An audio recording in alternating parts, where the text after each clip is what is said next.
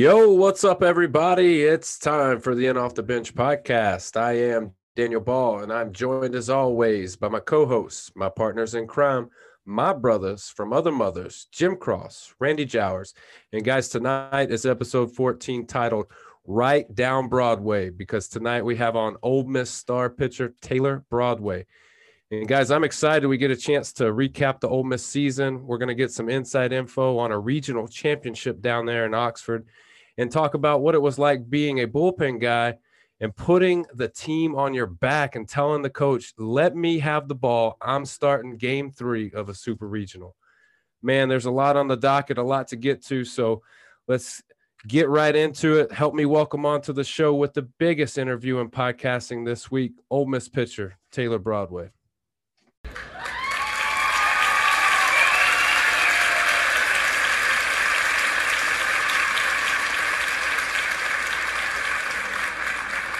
Taylor, my man, what's up? How we doing tonight? Doing great. How are you? Man, we are blessed. We're good, and we're excited to have you, man. It's been quite the whirlwind of a season, and we're going to get to all that. But first thing, every guest that we have that's new to the show, we always got to get the backstory. So, I did some research, and it's no surprise you're a Texas guy, born and bred, Cypress, Texas, man. What goes down in Cypress, man? Where's it at? So Cypress is basically, I don't know how to do it based on north, south, east, west, but it's right outside of Houston. It's just like if you were to look at, saying Arlington and Dallas, kind of that. It's kind of one of those things. So I'm really still, considered from Houston, but it's Cypress, Texas. It's really a big city for being right outside of Houston, and you know how big Houston probably is. But just grew up there and went to high school there, and kind of that's where I've spent my whole life. So with that, what's the household look like? Mom, dad, brothers, sisters? Yeah, so obviously my mom and dad, and then I have a younger brother who is also, chasing a little bit of a dream too. He plays baseball as well, and he's going into college right now, and he's actually going to the same post-grad program that I went to out of high school, which we probably will get into. Excellent. So who's a better athlete, you or your brother? I'm going to say me, but at the same time, I'm going to give him credit because I think he has the potential to be better than I am or than I was. And I just think that's because obviously having an older brother, he tried to keep up with me, all the time. And I pushed him really hard, obviously, always was beating up on him, in whatever game we played. I think he's going to have more athletic ability than me and possibly, could turn into something special. So I'm excited to see where that goes for him. Well, that's a similar story. I mean, basically you're not gonna let nobody win. I can tell that for sure. But there's got to be some influences, as you guys are both, pretty high caliber athletes now. As you're growing up, was mom and dad an influence on being a baseball player or an athlete, or was it someone else, or was it just a decision that they allowed you guys to make on your own? So solely 100%, obviously my mom was completely there, supported me and everything, was at every game, but was definitely my dad who introduced me to the game, guided me in that direction. I played other sports growing up, don't get me wrong.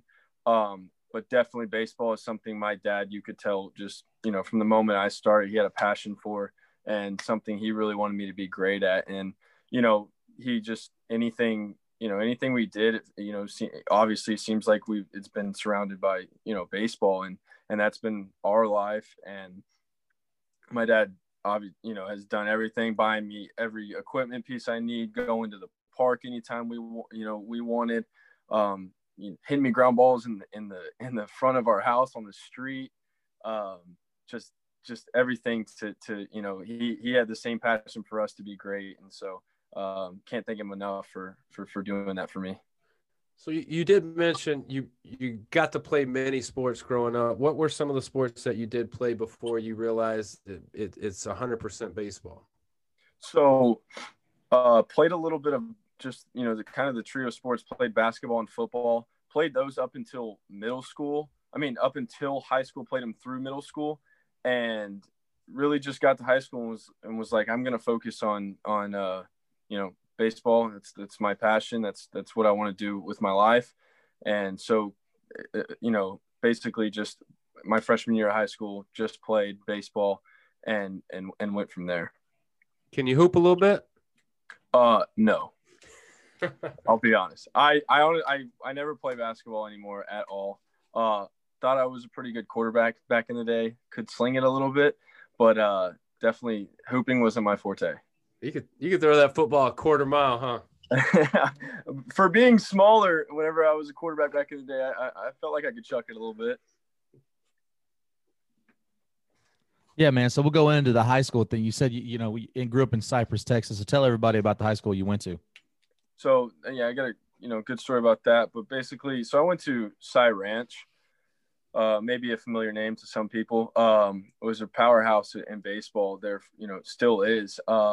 It's a high school, it's 6A high school in Texas. So obviously, really good at sports. Had about 4,000 kids, 1,000 in each.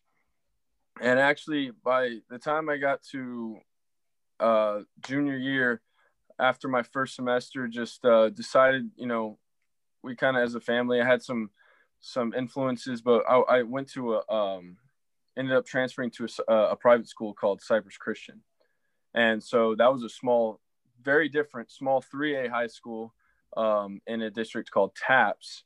And district called TAPS. And that was a complete change, obviously. So my graduating class went from what was going to be 1,000 to 40 kids.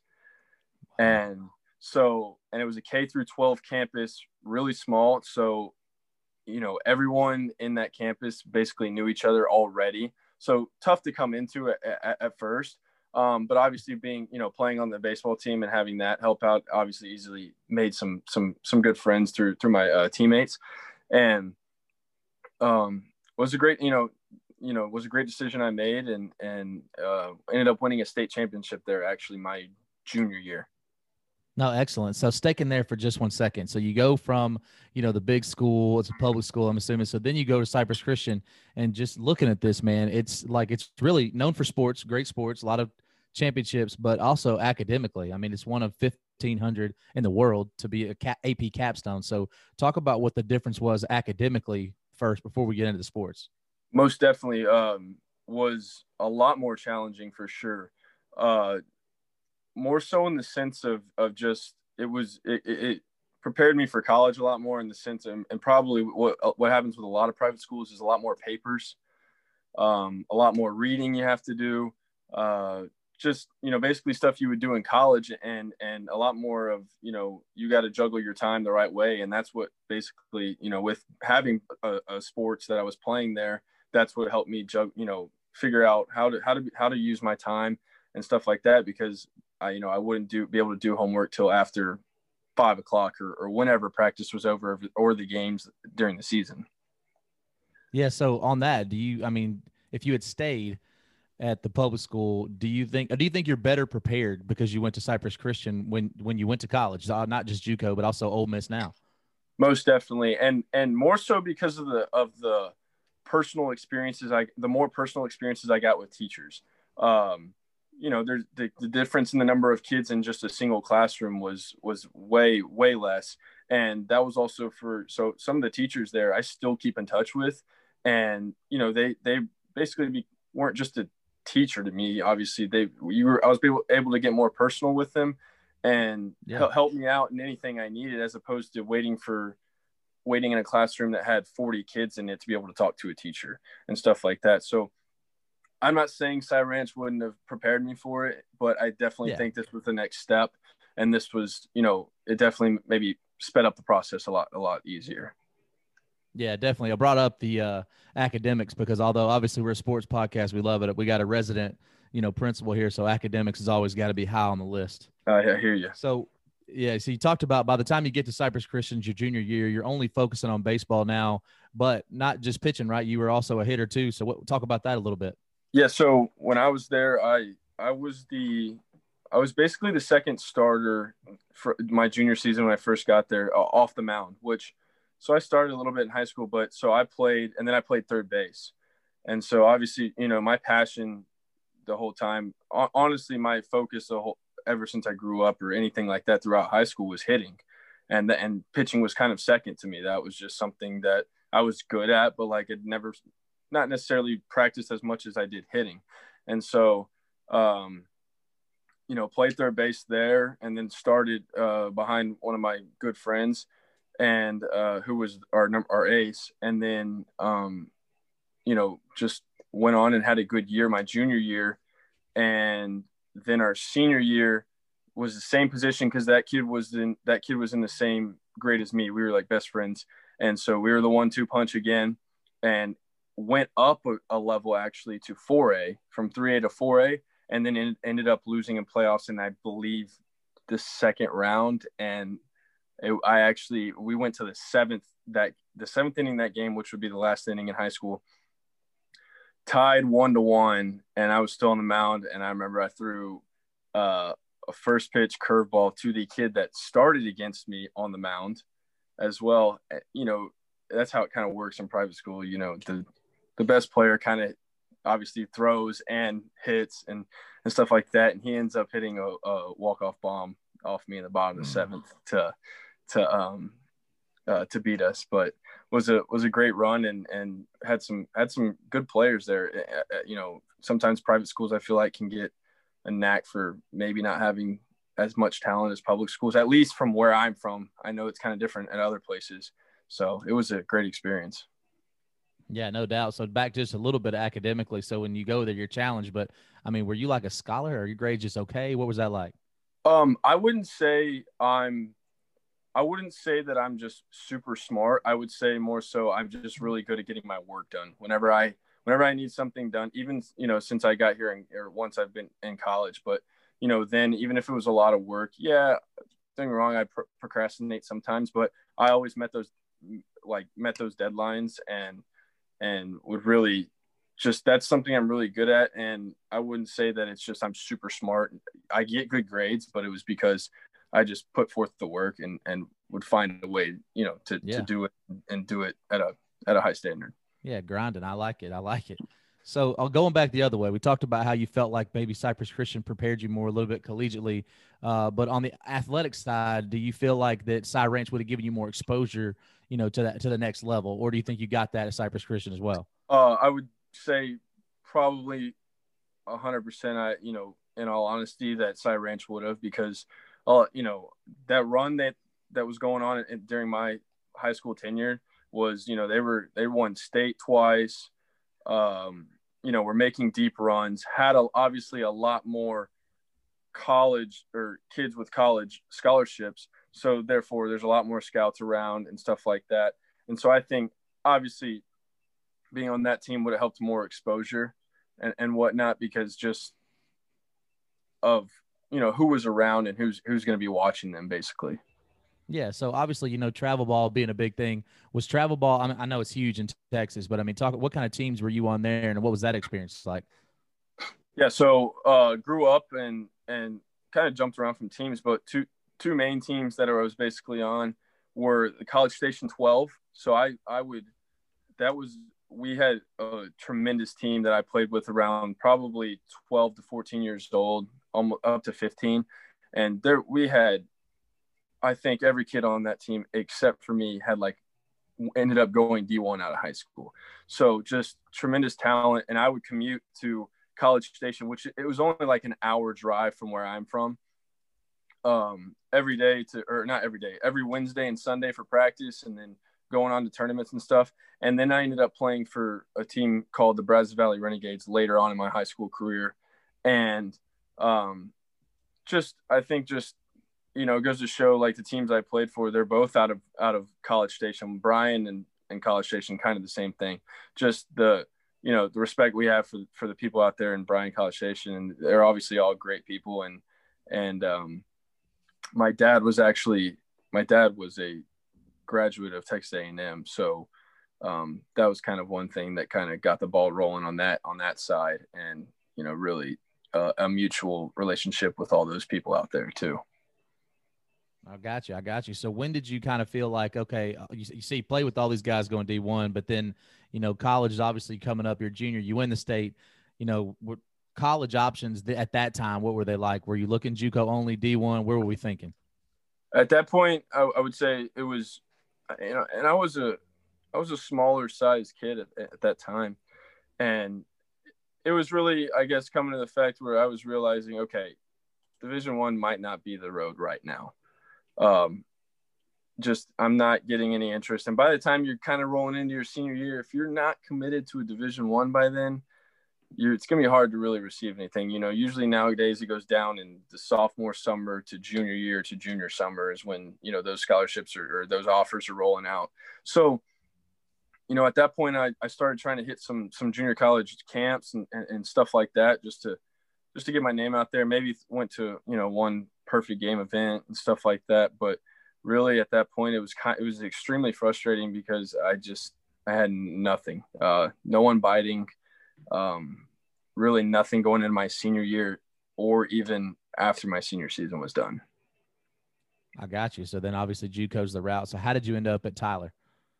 So this is where, funny story. I get done with my senior season at Cypress Christian, graduate, really haven't heard anything from anybody.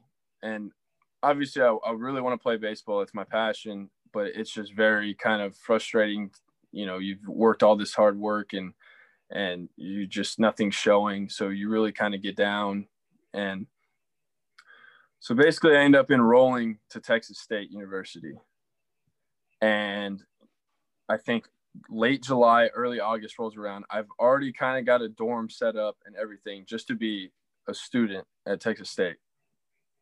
And then my dad calls me up one day and he says, hey, there's this post-grad program that's brand new. It's only been open a year. I want you to go to this tryout and I just want you to check it out. And I'm like, kind of like, Dad, what are you talking about? What is this? This kind of sounds ridiculous. Like, I know we're trying to chase this dream still, but one of those kind of naive kid moments. And so sure enough, I obviously end up going and end up going there, and they're like, hey, we're going to give you, we're going to offer you a little bit of money. You have to pay like a certain amount of money, obviously. Kind of, it's built just like a school or just like a college. And they're like, come play for us. So basically this TCS post-grad program is a program where you go and you play a junior college schedule, but I am taking the minimum hours, as in I took 6 hours in the fall, 6 hours in the spring, and it doesn't start your eligibility. So it's kind of like if you were to go to Ole Miss and take a red shirt, but I still get to play. So I'm basically like a gap year is what you want to call it. And you get all these so now we have a list, like a schedule, a fall and spring full schedule where we're playing Texas junior colleges, smaller Texas, universities around Texas, and basically and going to a few showcases and basically just trying to get seen by anybody. And also at the same time working at getting bigger, because that's one thing that was, a down for me. And obviously progressing in any form that you need to within baseball. And so I do that. I end up going to a showcase. Tyler Junior College sees me, and then finally get an offer early in the spring of that year being at TCS, and then end up going off to Tyler Junior College. Wow.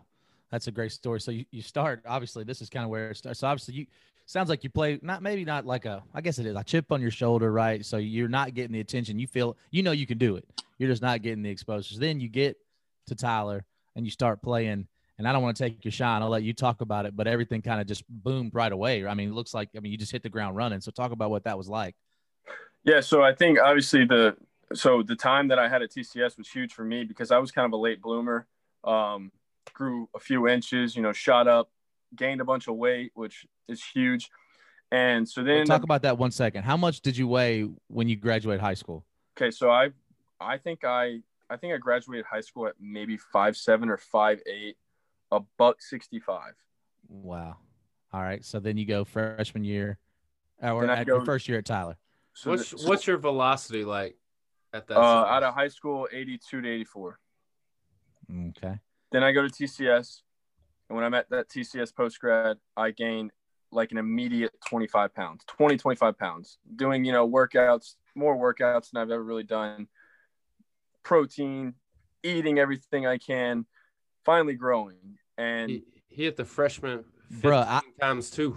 I gained the freshman 40. It just wasn't the same way. yeah, one quite the 15, the bad 15, I guess you would call it. Yeah. Gain a few miles an hour there, but still not throwing that hard. Maybe now I'm like 84 to 86 or so in that range. So then get off to Tyler. Fall comes around. Do really good in the fall, obviously, or hitting, and pitching's just not even in the question at that point. I may throw a couple times in those fall inter squads, but Coach Wren there was like, hey, we want you to play, and if pitching comes, then that's a plus for us. But like we do have plenty of pitching, and this was after fall. This was fall meetings. He says, we got plenty of pitching, but we want your bat, and that's what we're going to focus on. So then I think he was on to something. Yeah. So then the spring rolls around, and actually we had a third. So I went in as a third baseman and infielder. We had a third baseman that was really good, who hit, just as good as me. And so they were like, hey, can you play the outfield? I'm like, what, obviously whatever I can do to be on the field, obviously. And so I ended up playing right field, actually, my first year. And then this kind of gets into whenever the pitching just kind of came out of nowhere. So late in the spring, one game, we're kind of beating a team pretty good. And he was like, hey, I want to see what you have, go to the bullpen. Let's see what you got. And I haven't really thrown off the mound much at all. I've just been focused on solely hitting. And so I go out there and end up throwing in that game. And next thing you know, I come off the mound and they were like, hey, you were just 90 to 92. Like, where'd that come from? And were you gunning people from right field? I mean, were you like hosing folks? Yes, I could throw out a few people. Don't get me wrong. Okay. That was my favorite part. I couldn't track a ball down real well, but I liked whenever I got like a base hit where if I get a one hop, it's on. Yeah, I want to. So my favorite was throwing it to third on a guy going first to third. Can you out throw Hayden Leatherwood from right field? That's what I need to know. I don't know about that. Taylor, I don't know. Maybe. Don't even worry. Yeah. Look, you're not gonna let me believe that you went from 84 to 92 by not doing nothing. You was out there throwing long toss and messing around and telling your boy, hey, let me throw this breaking ball to you. Let me see what that looks like. When I say not doing anything, I guess I say not doing anything in the nature of the kind of throwing I do here and the amount of bullpens I do here at Ole Miss. It's more so like, I threw a bullpen every now and then, or obviously I'm long tossing still because I'm an outfielder. I'm still long tossing and getting those kind of throws in and everything like that. But really, I didn't work on pitching that much. I was solely focused on hitting. And then, I would throw, like I'm saying, I would throw a bullpen every now and then, and then just stepped into the game. And I think it was just, I think obviously from the weight I gained and the good weight, and then, actually growing and stuff like that, just kind of all morphed together and became, something like that. Yeah. So get into the accolades. I was giving you a chance to do it, but since you're not going to do it, you go in and obviously, player of the year, going into the postseason, then World Series MVP, national, all that stuff. So what's that ride like? I mean, is that the point? Like you're doing what you knew you could do if given the opportunity, but what's that feeling like that now you're doing it and you're proving it? So now, obviously people are going to start paying attention to that, right? No doubt. And I think that's just, one thing is we come to Tyler, and Tyler had just won 3 in a row. No, whenever no I pressure. stepped on No pressure. whenever I stepped on campus. And so that was like, okay, if you come here, we're going to the World Series and our plan is to win this whole thing. That's like, there's no question about it. Like it's no, oh, you get to the World Series. That's that's great. There's one plan. And so I think just obviously, with everyone, with that kind of culture and that kind of belief and just stepping into that, you just, playing with a great team, and just like, if I'm going to play, I better play really good. If I'm going to play for this team, I better step up. I knew I could do it, but it's the same thing of like, you better, there ain't no messing around. So basically, everything just ends up falling in place. I knew I had the ability, and obviously having a little chip on your shoulder, showing people like, y'all not necessarily like y'all kind of missed out. Like, no. So then I step on, and then stepping on that stage and finally, going on and winning national championship, closing out a couple of games there, winning MVP, I think was first team All-American, player of the year. It just kind of was at the same time, like, thank you, like surreal at the same time of like, this is what I've worked so hard for. This is why I went to some place that I didn't even know about and worked a whole year of like just strictly baseball and like just putting my head down and going and it finally actually showing, even though it took some time, And a little bit of faith, right? You got to trust Pops. Pops had a plan, man. Go over here and do this, and the rest will fall in. It's funny how that works. It's crazy. I got kids, man. I tell them all the time. They don't listen to me, man. Yeah. Good thing you listen. You got to listen. It's, sometimes. Yeah. You don't get old by being dumb. That's what I always say. So was there any thought to leaving Tyler after that? That's the top of the mountain, right? You can't get any more personal accolades. Right. You're saying right after that first year? Yeah. Or can you? I could. Yeah. Really was one of those things that I did get a few calls. Maybe there was one that was going to say, hey, come now. But it was more so calls saying, I want to see what you can do again. Yeah. For one more year, just because of the fact of obviously my road and my story, maybe, okay, maybe they want to see if it was a fluke or something crazy like that. They want to make, they really want to, see if I can do it again, stuff like that. So, there was the chance. It never got put like in front of me, but there was talk about it. So really was an easy decision. Came back and was happy to obviously now be like a full-on leader of that team, of that next year's team, and stepping forward. And so then my sophomore year at Tyler, we end up having another, I guess just kind of, you want me to kind of get into how I got to Ole Miss from Absolutely. there? Yeah, you're doing it for me, man. Okay. So come back to Tyler for my sophomore year. There's this thing, basically how really a lot of my exposure really just jumped out of nowhere was there's this Texas New Mexico Junior College All-Star game that they have every year with some of the New Mexico junior colleges and Texas junior colleges. And it's all the junior colleges around. They take like 3 guys max from each team. So I end up going to that, and it's one weekend in the fall where basically, it's kind of a cool little ordeal. They'll have like a home run derby. They'll have, you'll play in like two all-star games where you'll play like a North, if you're the South team, you'll play the West and North team or some odd, like something like that. So basically get there, and I was still doing both. And so one night there I was going to pitch. And then the next day I was going to start at third base.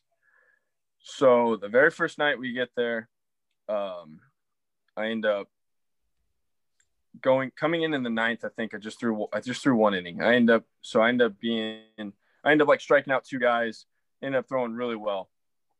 I think I was 90 to 93. And immediately it was the coolest thing because I hadn't really ever had something like this happen to me at all, but it was the coolest thing because I come out of the game, I end up going to eat with my parents, and I remember we sit down at Buffalo Wild Wings, and my phone just wouldn't stop ringing.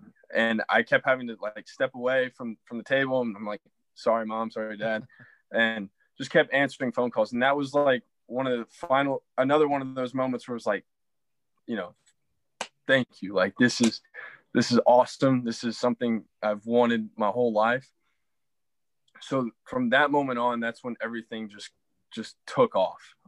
You know, that's all. And it's funny because sometimes that's all it takes. It takes one outing. Sometimes it takes the one right guy to see you for it to really just blast off like that.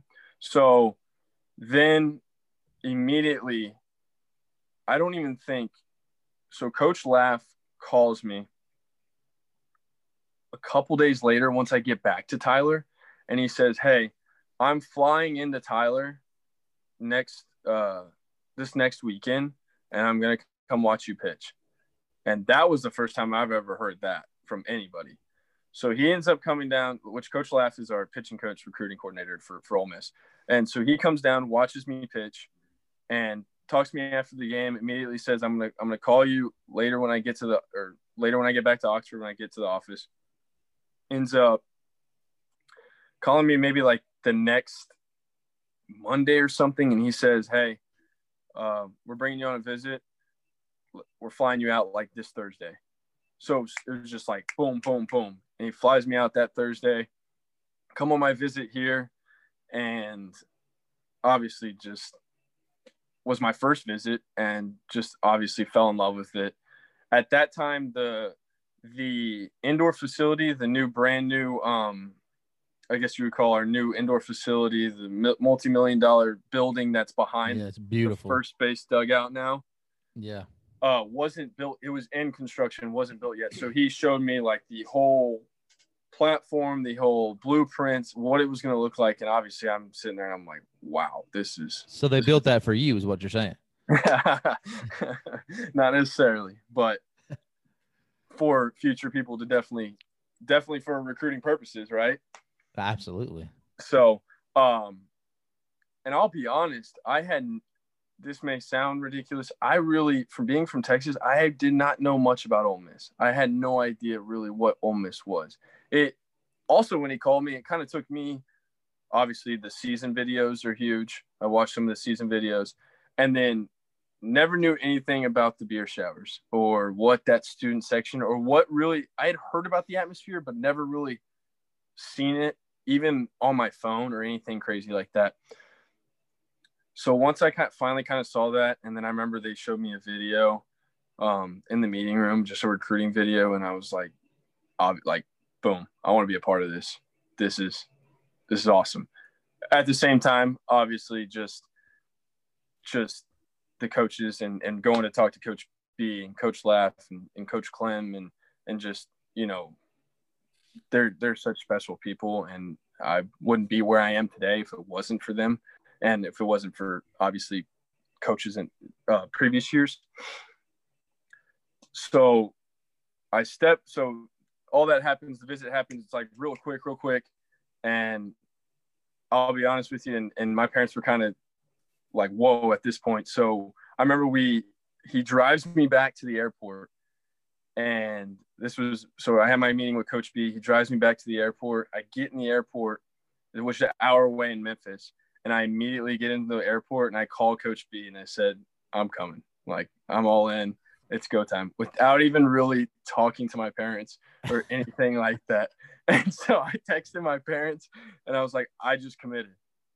And they were like, wait, what? Like, what? And I was like, no, I made up my mind. Like, I've committed. Not even worried about if the place was 9 hours away from home, anything like that. I was just like, I'm ready to go here. This place is awesome. I don't need to see anything else. So then I'm gonna turn you over to Jim, but so that was gonna be my last question. So there was once you do this, you're on, and Oxford's beautiful, the culture's beautiful, the whole thing. So there was never any thought to any visits. Obviously, I'm sure people are still like, oh, hold up, you're committing to them. You're not gonna come visit us. I mean, anything like that. No, definitely got plenty of those. They were like, come on, you're not even gonna give us a chance to come see us. And I was just like, nah, I'm good. Sorry, Coach, I'm sold. I bet Mom and Dad really wanted to know what happened on that trip down to Oxford. That's funny because people will be like that. I didn't really have a true full-on visit. They flew me in.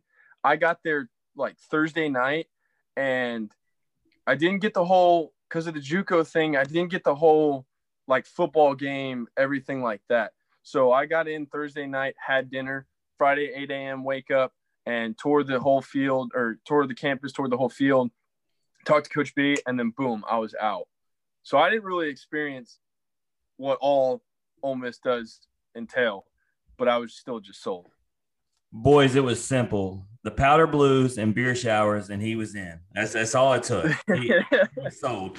But, it's interesting. You tell your story about high school, and you went from this really large school to a very small school, and now here you are in college, and you're doing the complete opposite, right? You're going from a small school like Tyler, and then you're going to Ole Miss and Oxford. So, I mean, what are the emotions like when you actually officially get there?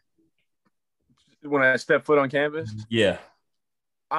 I'll be honest with you. It's hard not to be a little intimidated. It's hard not to be, and I think that goes to show with most of the time with a lot of first year guys. Obviously, there's some guys who just immediately are superstars, but definitely just a little bit of like, you go from obviously being one of the best, if not the best on a junior college team. And now you're coming to SEC school and you're like, now I'm just another little like fish in the pond again.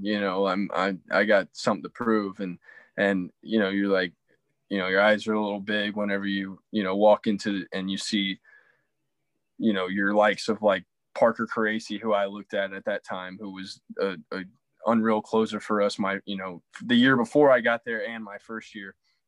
And you just look at some of the big names and you're like, okay, I'm here, like it's time to go. But it's definitely a little bit of like, okay, I'm back to, you get a little humbled.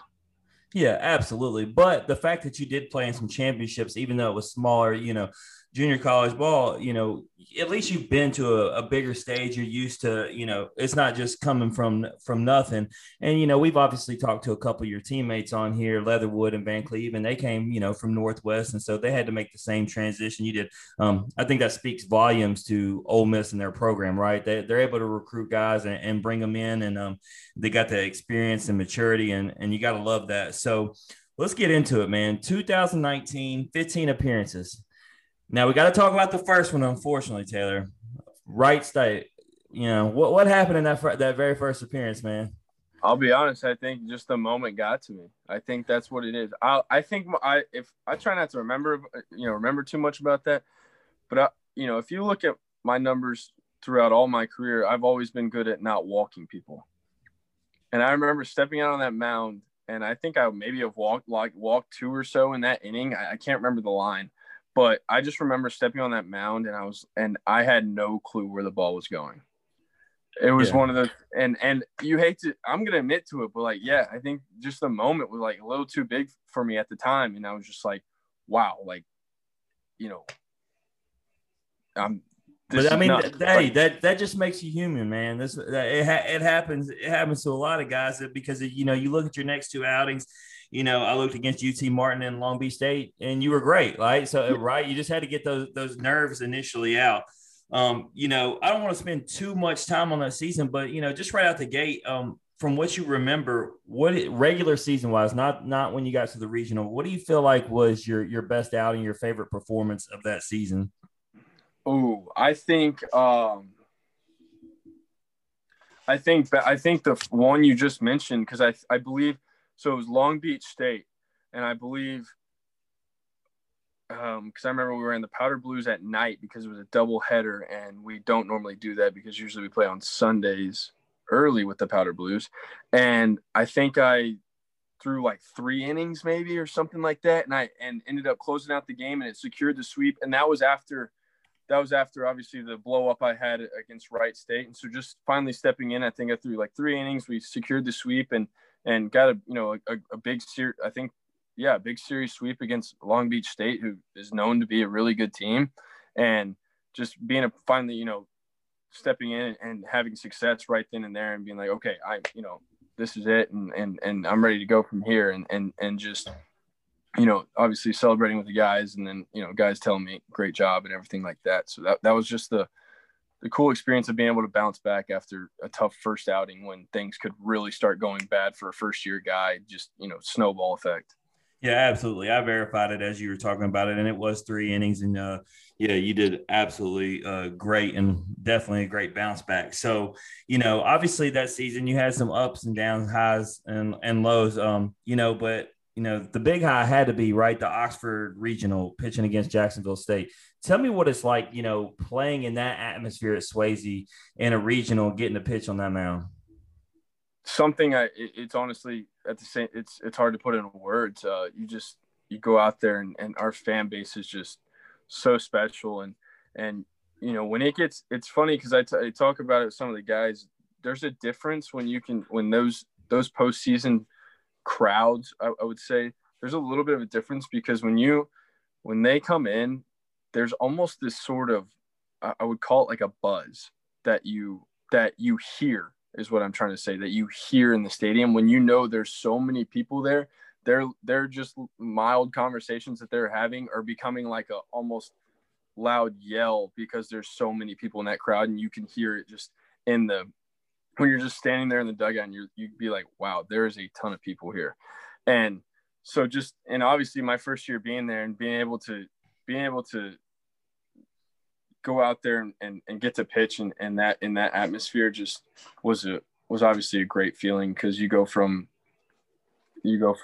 pitching and honestly a national championship game at a junior college in front of 500 people maybe, and then you get to pitch in front of Swayze with 12K or some crazy like that, and the claps, you get to like 2 strikes with somebody and those claps start happening, and you can literally feel it, like you're almost like the mound is shaking, and it's just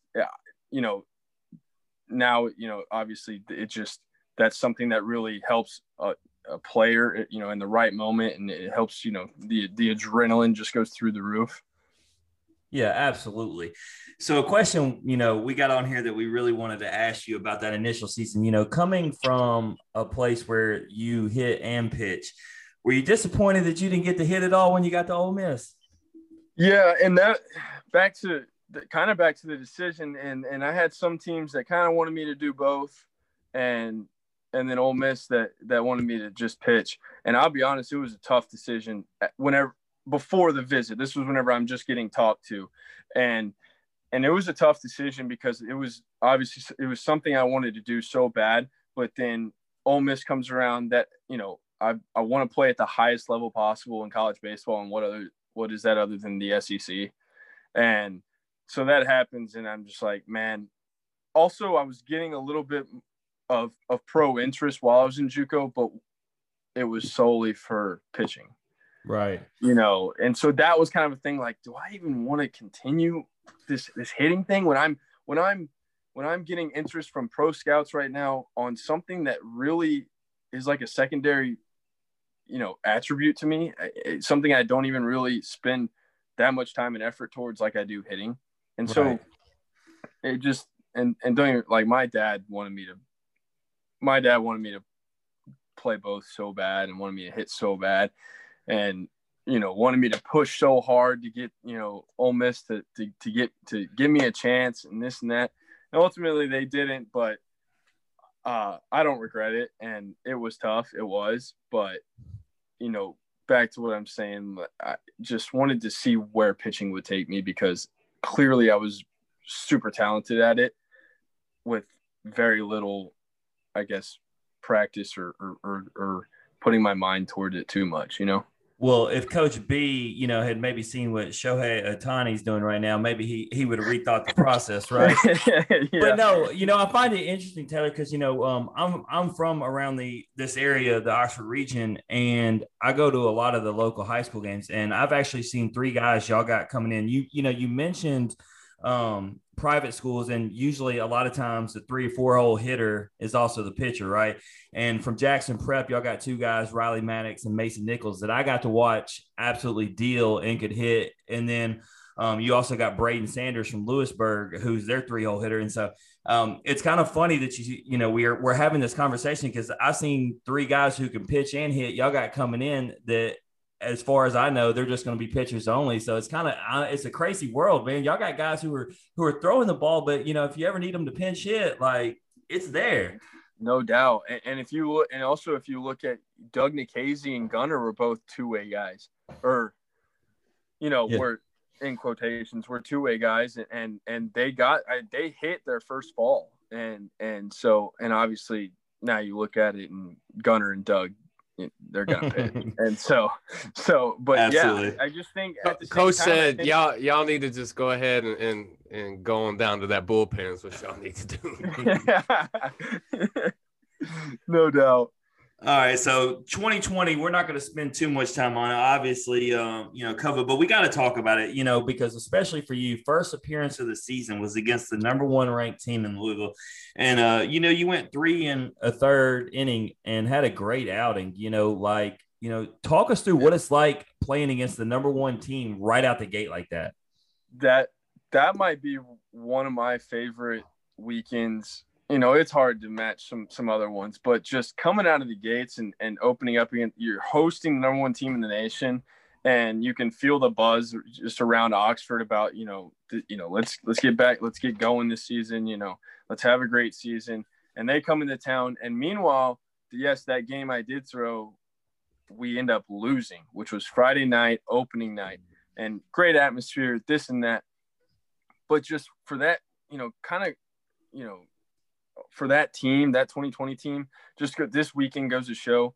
Then we bounce back and win Saturday, and against a really good arm again in Bobby Miller, who I believe went first round that year, and then win that crazy Sunday game where obviously the famous strike them out, throw them out, and the Chatagnier and Servideo, the jump they do, all that, all over the Sports Center, but just And that weekend was just so fun and so just the epitome of what that team kind of was. And then obviously, so we lose that first Friday game, and then obviously ended up rolling off 16 straight or something. Exactly. That. And that's where I was going to go. And, being that we've had 3 of your current teammates on, we get the same answer every time, but, I'd be remiss if I didn't ask, you go on a 16-game win streak. I mean, what did it feel like, for all of a sudden the season just to be over like that?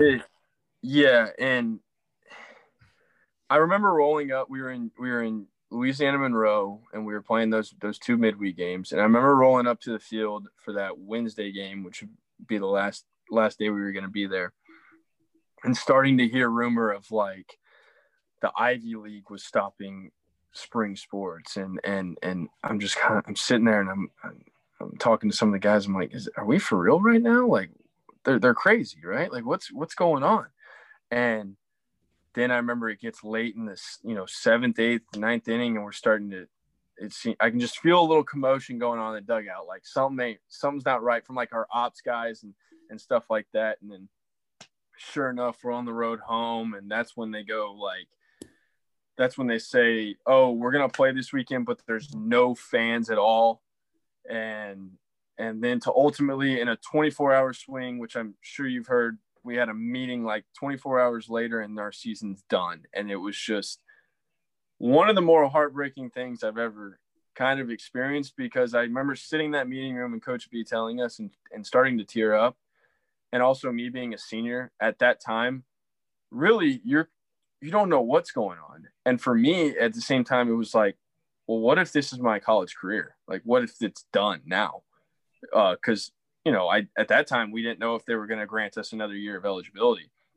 So I remember sitting in the meeting room, and us, like some of the guys that knew they were gone, as in, like Tyler Keenan and Anthony Servideo that were going to get drafted. And then us seniors were just sitting there, like honestly crying, and just, in utter just shock. And it was pretty tough to take.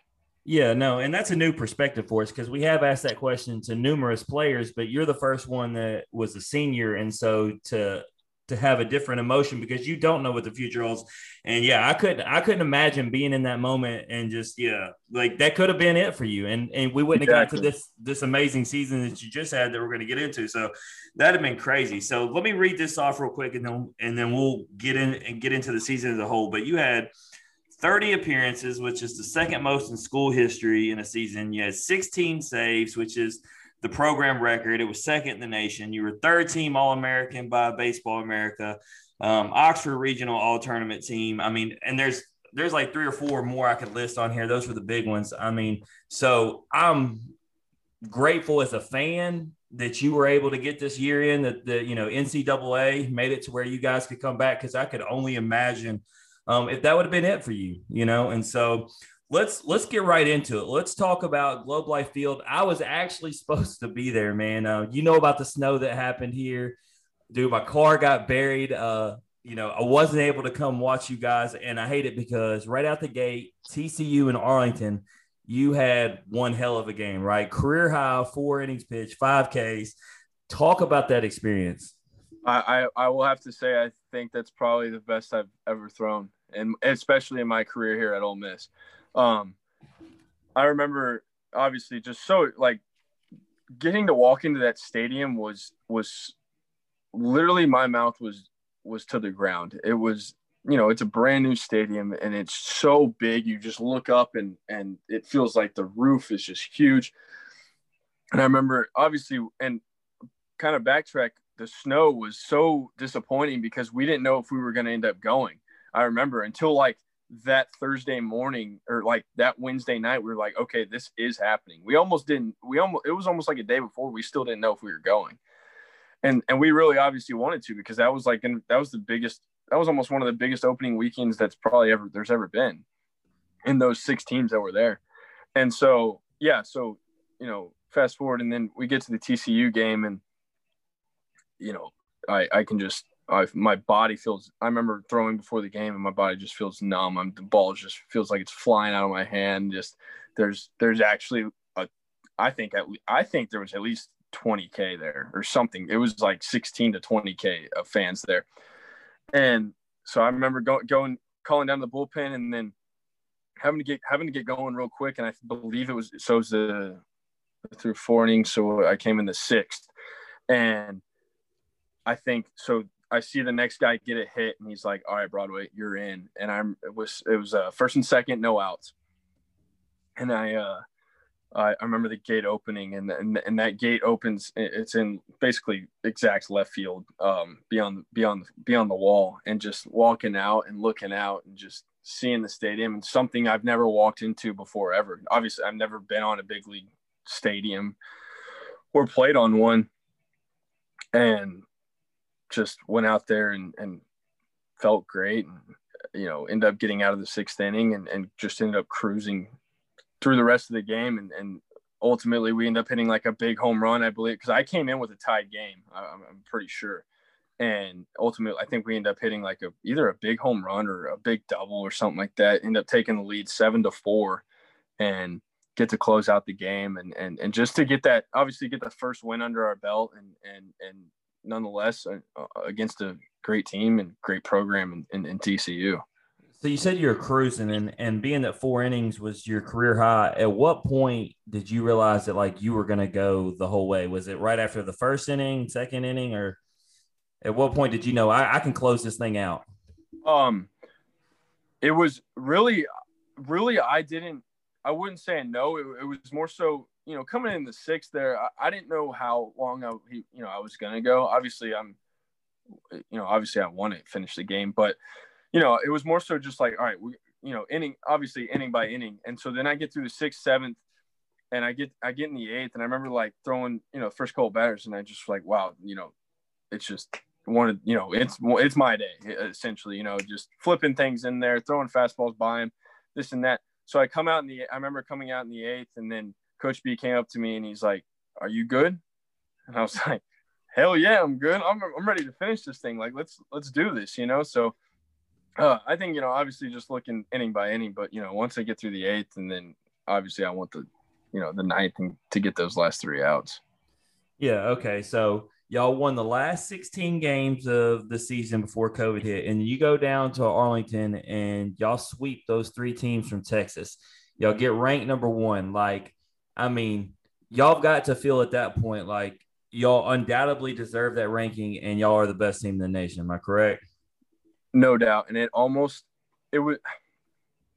it was almost one of those things where, especially for those freshmen of that 2020, it was almost like they didn't know what losing was, which could be a good or bad thing. Right. But, whether you're going to bounce back, it was almost like, as an older guy, I was almost like, if we take a couple tough losses, are we going to be able to bounce back? Because these kids really, they don't know what losing is. They lost the first game on February 14th, 2020, and haven't lost a game. And now you think about it, almost over a year.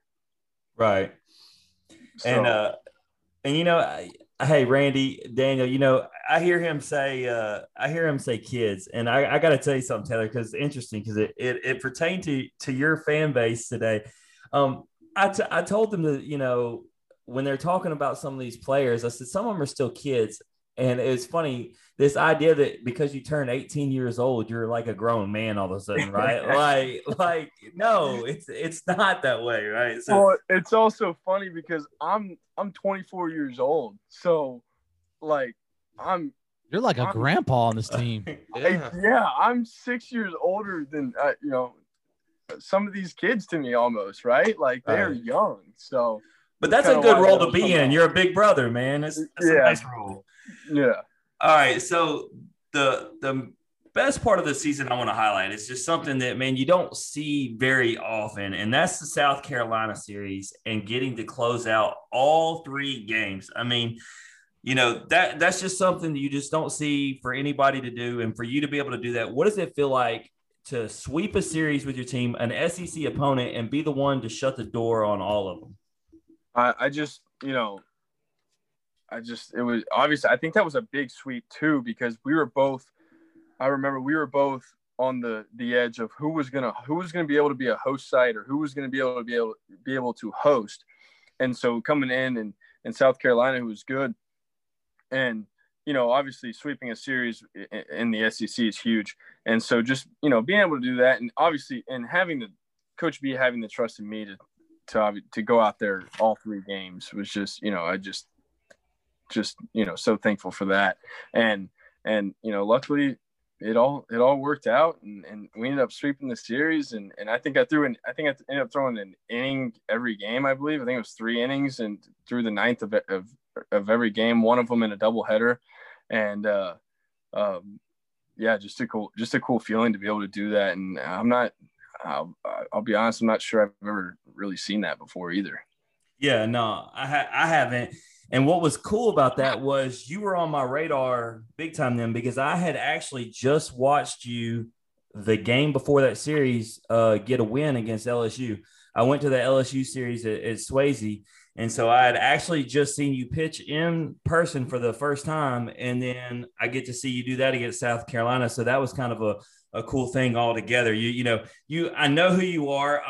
You're obviously on my radar in general, but then I see you in your electric, and then I watch you in that South Carolina series. I'm like, man, this dude's a stud. So I was like, a little different seeing it in person too, huh? Kind of putting. Well, and you talked about Swayze, and it was great, right? Because I don't know if you know this, we had Leatherwood on. And then he hit 4 home runs in 4 consecutive games after coming on this show. And he came on right before I went to that. That's actually why I went to that weekend series. Him and Van Cleve invited me out.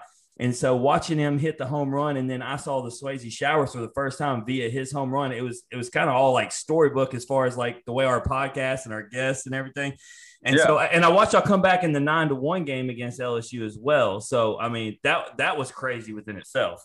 That was insane, huh? That was unreal. I'm gonna call your fan base out right now, Taylor. About 80% of them left, brother, but I didn't. I was still there. But I'm gonna tell you what, though. Yeah, I don't get me wrong. Some of them did leave, or it got emptied out. But that you gotta agree with me. That 8th and 9th, it sounded like there were 10K in that stadium whenever that craziness went on. Yeah, and hey, look, you know what the funniest story about that was, and I told both the guys this, right? We were fixing to have Alex Brady, one of the LSU players, on, and he told me to come, say hello and meet him while I was there. Well, they had obviously just blown that lead, and so I went down there, and they were being told by Maneri, get in the dugout, like now, right? And so, like, he stopped and met me and took a picture and everything. And he was being yelled at. And he looks right at me and goes, dude, we're in trouble anyway. Like, this doesn't matter. Like, he was like, so, yeah. So y'all definitely ripped their hearts out with that game. But what would you say, obviously we just brought up to South Carolina and, we talked about the LSU, but let's say instead of individually as a team, was there any game that stands out that was your favorite that wasn't any of those in the regular season? What you're saying in the regular season? Yeah. Vandy. I had a feeling. I think even Daniel started smiling as soon as you said Vandy. Is it for the obvious reason, or is there something specific within it? I think it's the obvious reason, but I think you look at it. So, we win game 1, right, against Rocker, and a couple big bombs by one Leatherwood and one TJ McCants, and we end up winning 3-1, I believe. And we come back out Saturday, and just Jack Leiter, who's obviously really good, just shoves it, and we end up getting, I think, beat. Never heard of him. He took an L today. Did they end up losing? He still pitched great though. Yeah. My goodness. But he gave up one hit and it was a bomb, and that was all it took. I was watching a little bit of it. So, and that was just kind of the case, and it was one of the things where I felt like we were so good at bouncing back, as a team this whole year, but. Coach B, and this gives credit to those two arms, to be honest, but Coach B sits us down in the meeting room and is basically like, if you told me, just kind of after a tough loss on Saturday and just trying to, a little bit of motivation going into Sunday of like, I promise you they feel it right now. Like they feel, they're not happy to be in this situation. In the sense of, Coach B was like, if you told me earlier this week that we were going into game 3 and we're 1-1 and had won a game against quite possibly the two best pitchers that have pitched, may have pitched in college baseball, and he was like, and so then going into that game, we end up,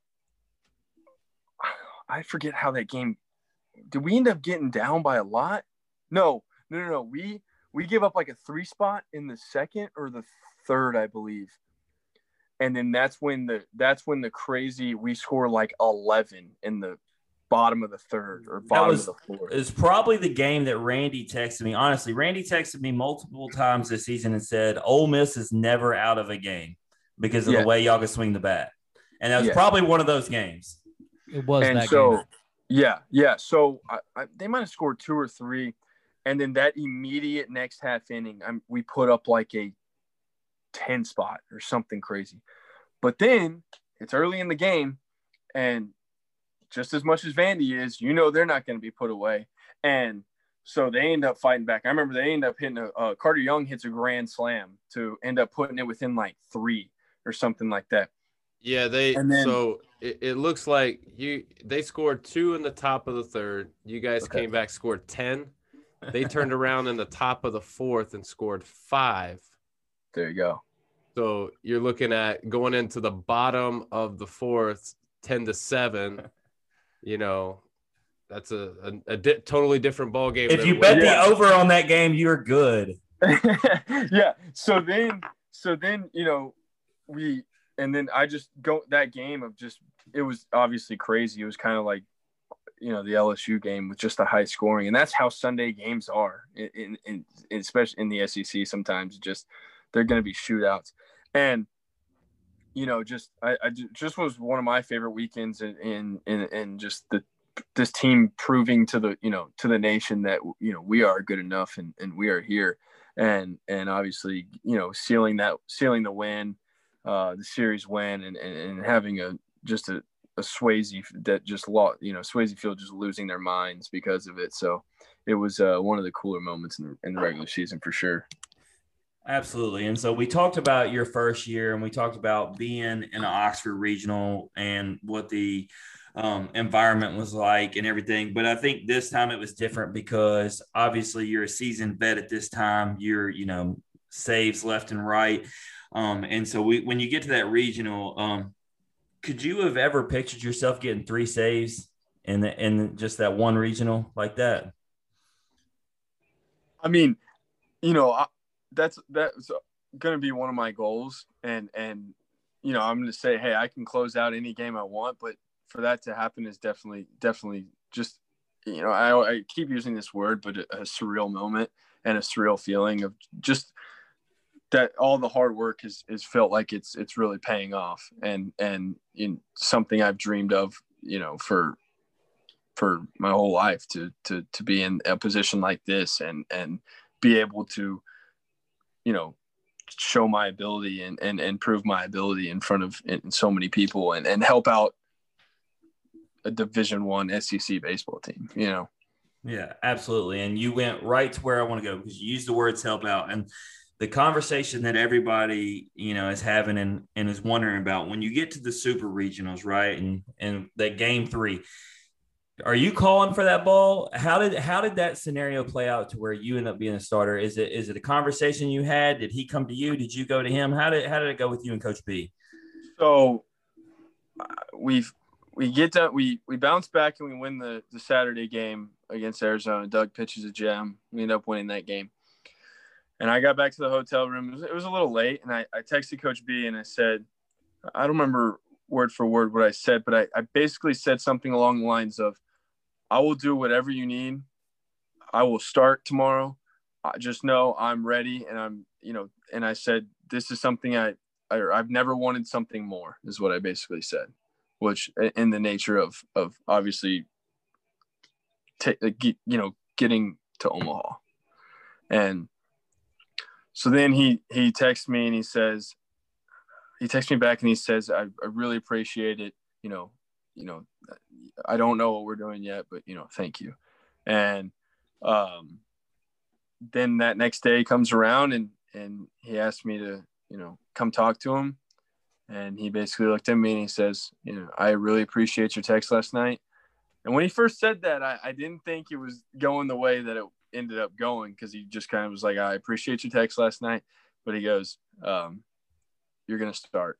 We had a staff meeting this morning and we're giving you the ball. We think we want to shoot our best bullet and go for it. And obviously didn't end up working out how I wish it would have. And it was a tough way to go out and a tough way to end the season. But, I ultimately still I wanted that ball, 100 times out of 100. Yeah, I think though it shows a lot because in that situation you can't get yourself into a point where you don't use your most proven arm at all in those 3 games. And by starting you, I know like it's a gamble and it's a risk, but at least that you're giving your proven guy a chance to get some innings and keep you in the ball game, and you never know. But, no doubt. With that, being a closer or even coming out of the bullpen in relief is totally different from the mindset that you got to have as a starter. So what changes did you make, or did you do anything different knowing that the day of the game, you're now the starter for tonight's game? Yeah. And I used to start in high school. But that's a different beast in itself, or in the SEC is a different beast. But I wouldn't say I did anything real different. I just, I still did my normal stuff before a game, everything that went on. Obviously, it did feel a little different because it's like I'm throwing the first pitch of this game for our team. But definitely felt, obviously it was a way different mentality than whenever I get to come in and in the 8th or the 9th inning and just blow it out and say, with, then again, also most of the time when I come in with a lead. So so when you're starting that game, are you going out there giving max effort, knowing that you're going to go as long as you can go? Or are you saying, look, like I got to be prepared to go 4 or 5 innings, so I need to like hold some in reserve? Or you're prepared to go 1 inning, 2 innings, 3 innings, and whatever it was? That was kind of the message to me was from Coach B and Coach Laugh was, don't think you got to go 5 innings. Don't think I need to get you. I don't want you to hold anything back. If you throw 1 inning and throw up a 0, that's huge, essentially. And so that was what they were trying to emphasize was don't let that, don't let that in your mind think you got to really get us to the 4th or the 5th. Just get us, he said, basically just worry about the first out. Then we'll worry about the second out. Then we'll worry about the third out, and then we'll get to the next inning and we'll worry from there. And so, that was basically just the message to me, and that, did what I could, and it ended up, like I said, not working out, and it was I will be honest, like, it was a different beast than what I'm used to. Well, let me ask you, and injuries are part of the game, and it's not making excuses, but one of the reasons you get to this situation is the loss of Gunnar on the season, right? Do you feel, because I feel as someone, as an observer, as a fan, that if Gunnar doesn't get hurt, the projection of this season could be completely different, because you're losing, your Friday night or Saturday night, depending on how y'all's rotation is, guy. And so when you get into that set with Arizona, you have a lot less arms, so like I said, it's not making excuses, because it happens. But if he's there, it's a whole different situation. And don't you feel like the season may have ended differently? Yeah. And it's hard to not say it wouldn't, right? But and that's not knocking for what other guys stepped up and did, right? Looking at what Diamond did for us and looking at what Drew McDaniel did for us, that's not knocking them at all. But obviously with having Gunnar would have made things, I would have made things. He's not top 15 on the draft board for nothing, right? Like... Exactly. That is the ultimate, that is the ultimate blow that you can take about, that is national news. Literally, it was everywhere. And that's just, it's a tough thing to endure, but we're one game away, one win away. And it hurt so bad. It did, but just so proud of what this team did. And we can even talk about Tim Elko and the ACL injury and everything that he did. Just a true inspiration to the whole nation and the whole baseball world, all over every social media platform.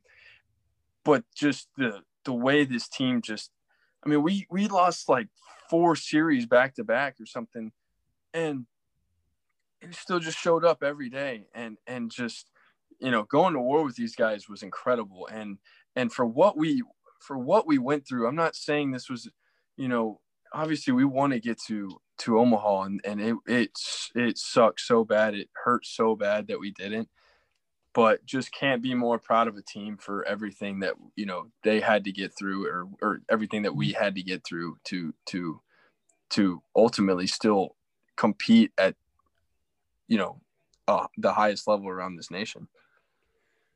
All right, Taylor, man. Last question of this interview before we get to our game and have a little fun. And this is a reflective question, and probably a question you've had to answer or you're in the process of answering. What's next? Well, hopefully everything works out and looking to play some professional baseball. Obviously, have a little bit of interest and look, that's my dream. It's everything I want to do. It's what I've worked so hard for. Want to move on to the next level and hopefully that's going to work out here in the next month or so, and just take it from there. And kind of like just not to be gloating or anything like that, but kind of like I've said to some of the scouts and things like that is just give me a chance, give me an opportunity. Look what I've done with every opportunity that I've gotten. Every opportunity from, having no offers in high school to doing what I did in junior college and to now doing what I did here at Ole Miss is just like every level. If I get an opportunity, I'm going to find a way and I'm going to perform. And so I don't know what more to tell you. I know my age doesn't help, but just let me, all I need is a plane ticket. I will go out there and I will throw the baseball and I'll be ready. So that's give you a uniform, baby. Just exactly. Give you a uniform. I know they ain't gonna fork out millions of dollars.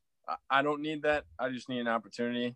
My dream all my life has been to get drafted, and hopefully that's gonna be a dream come true here soon. And I can take it and run with it, and then that's the plan right now. And I don't, that's my main focus. So, well, we're gonna be glass half full here, and we expect to have you back on to talk about what it's like to be a minor league player and getting better each day, man. So look forward to it. With that, before you roll, we're gonna play a little game called This or That. You down to play? Yeah. What does this partake? All right, so it's very simple. It's got 2 rules. I give you 2 options. You pick one or the other, and the only rules, you can't say both and you can't say neither. Okay. Got to pick one of the 2. And I got to give a reason? We'll get into that, but you don't necessarily have to give a reason, but be prepared to have some follow-up for some of these answers now. Okay.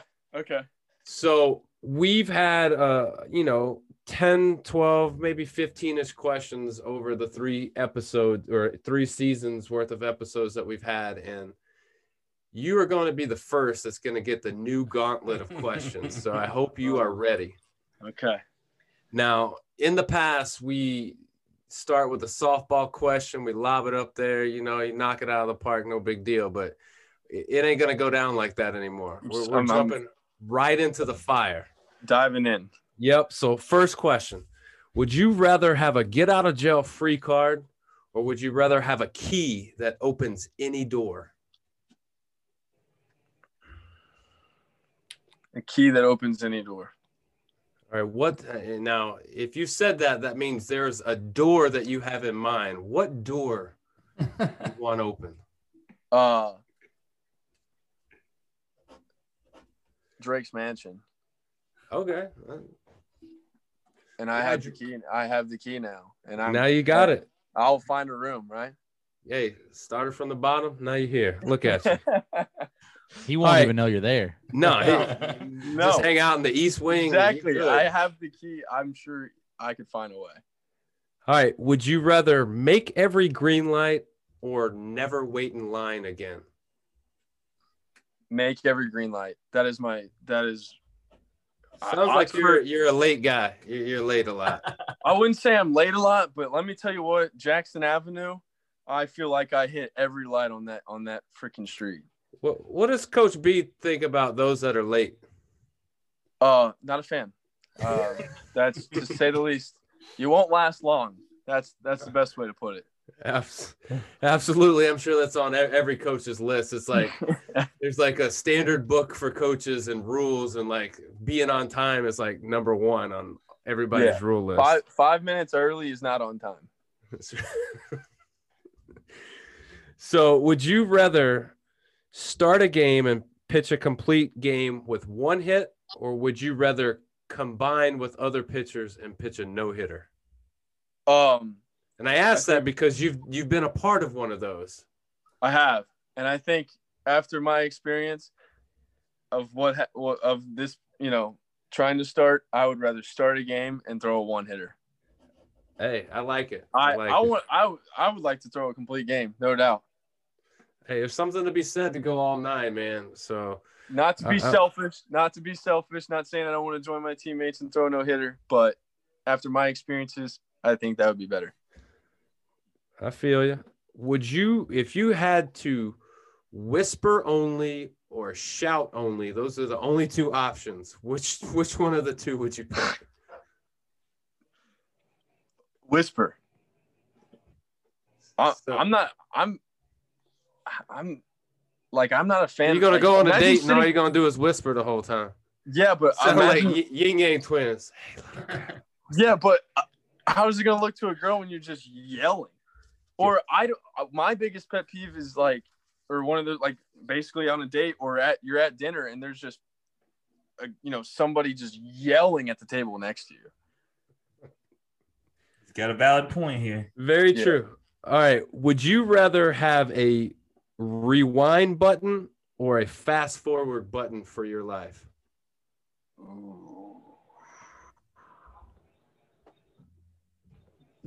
I would say a rewind button.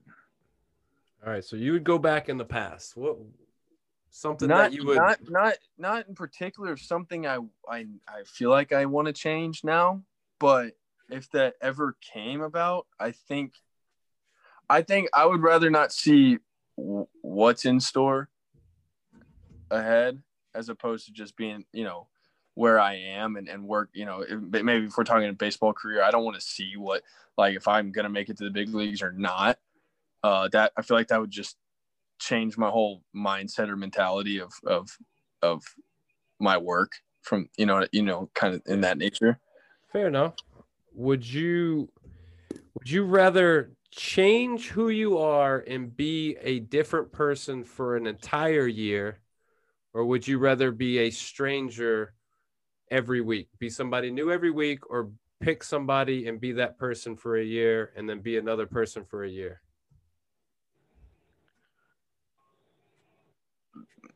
I would say be another person for a year. Why? What would be the benefit of having a year?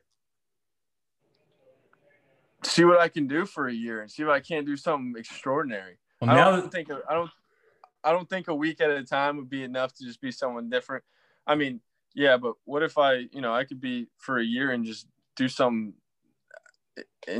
crazy. I don't know. Well, this new question that Daniel has added to this or that makes me think, is there like somebody that you'd want to be for a year? Because like that's right where my wheels start turning. Who would I want to be for a year?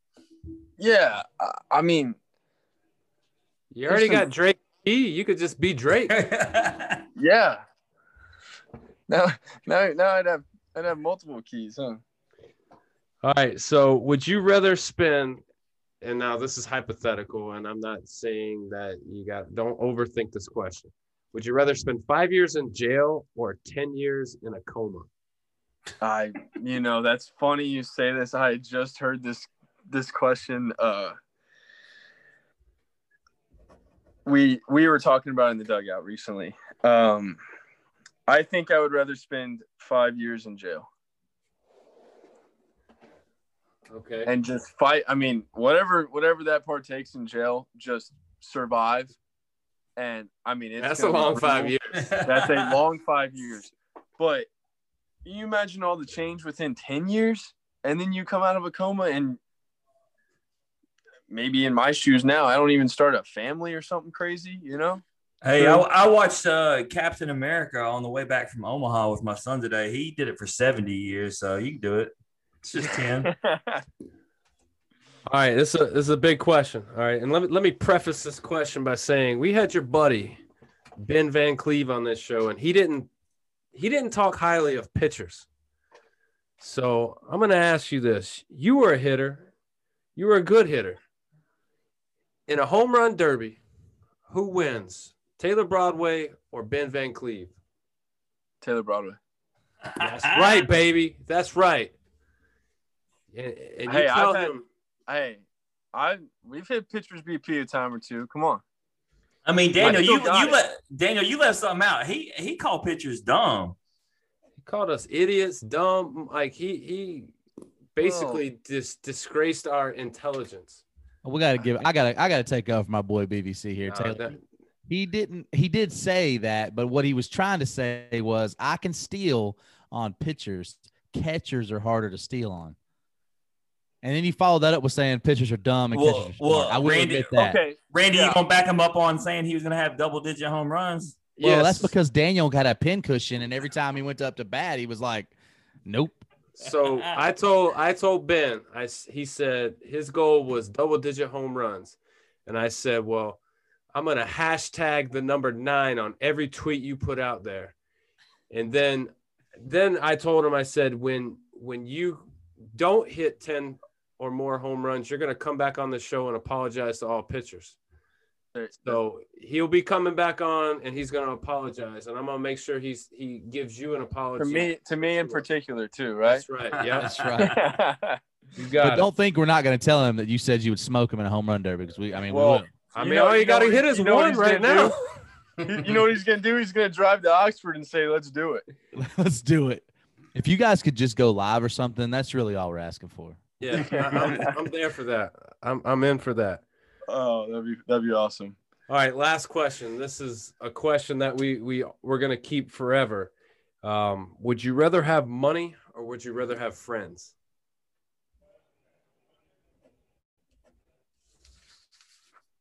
Friends. Ooh, Randy. Randy, Oh, man. Randy, Educate hesitation is always a lie.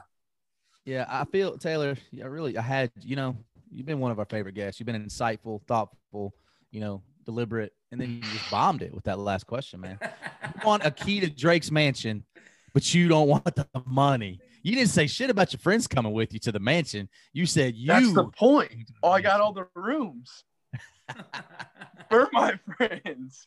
Well, I'm going to tell you right now. It's like I tell every guest that says friends. For one, you're lying. And for two, you can get new friends when you got money. No new friends. I mean, I hear you on that. Wasn't it Leatherwood who said friends with money? Friends, I think it was. I can see Leatherwood saying that. Friends with money. Yeah, friends with money. I want to be the friend with the money. Yeah. All right, Taylor, before you get out of here, man, anything you want to plug or promote, social medias, where we can keep track of you over the summer? Yeah. So Twitter is at Taylor_Broadway, and then Instagram at Taylor_Broadway07. I'm hanging out in Oxford this summer, so that's my plan, and gonna be working out, getting ready for hopefully starting a professional career.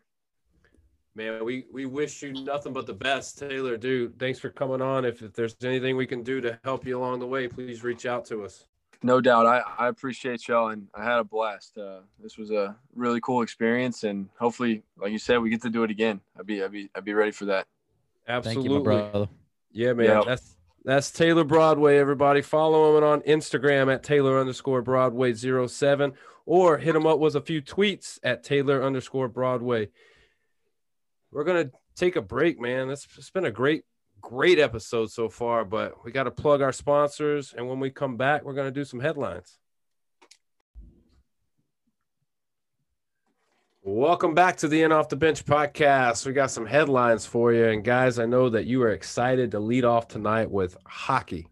The playoffs are getting close to making it to the Stanley Cup finals, but we got our conference finals currently going on. The Lightning just absolutely ran roughshod over the Islanders. And I know, Jim, you are now a Lightning fan. You got to see them play.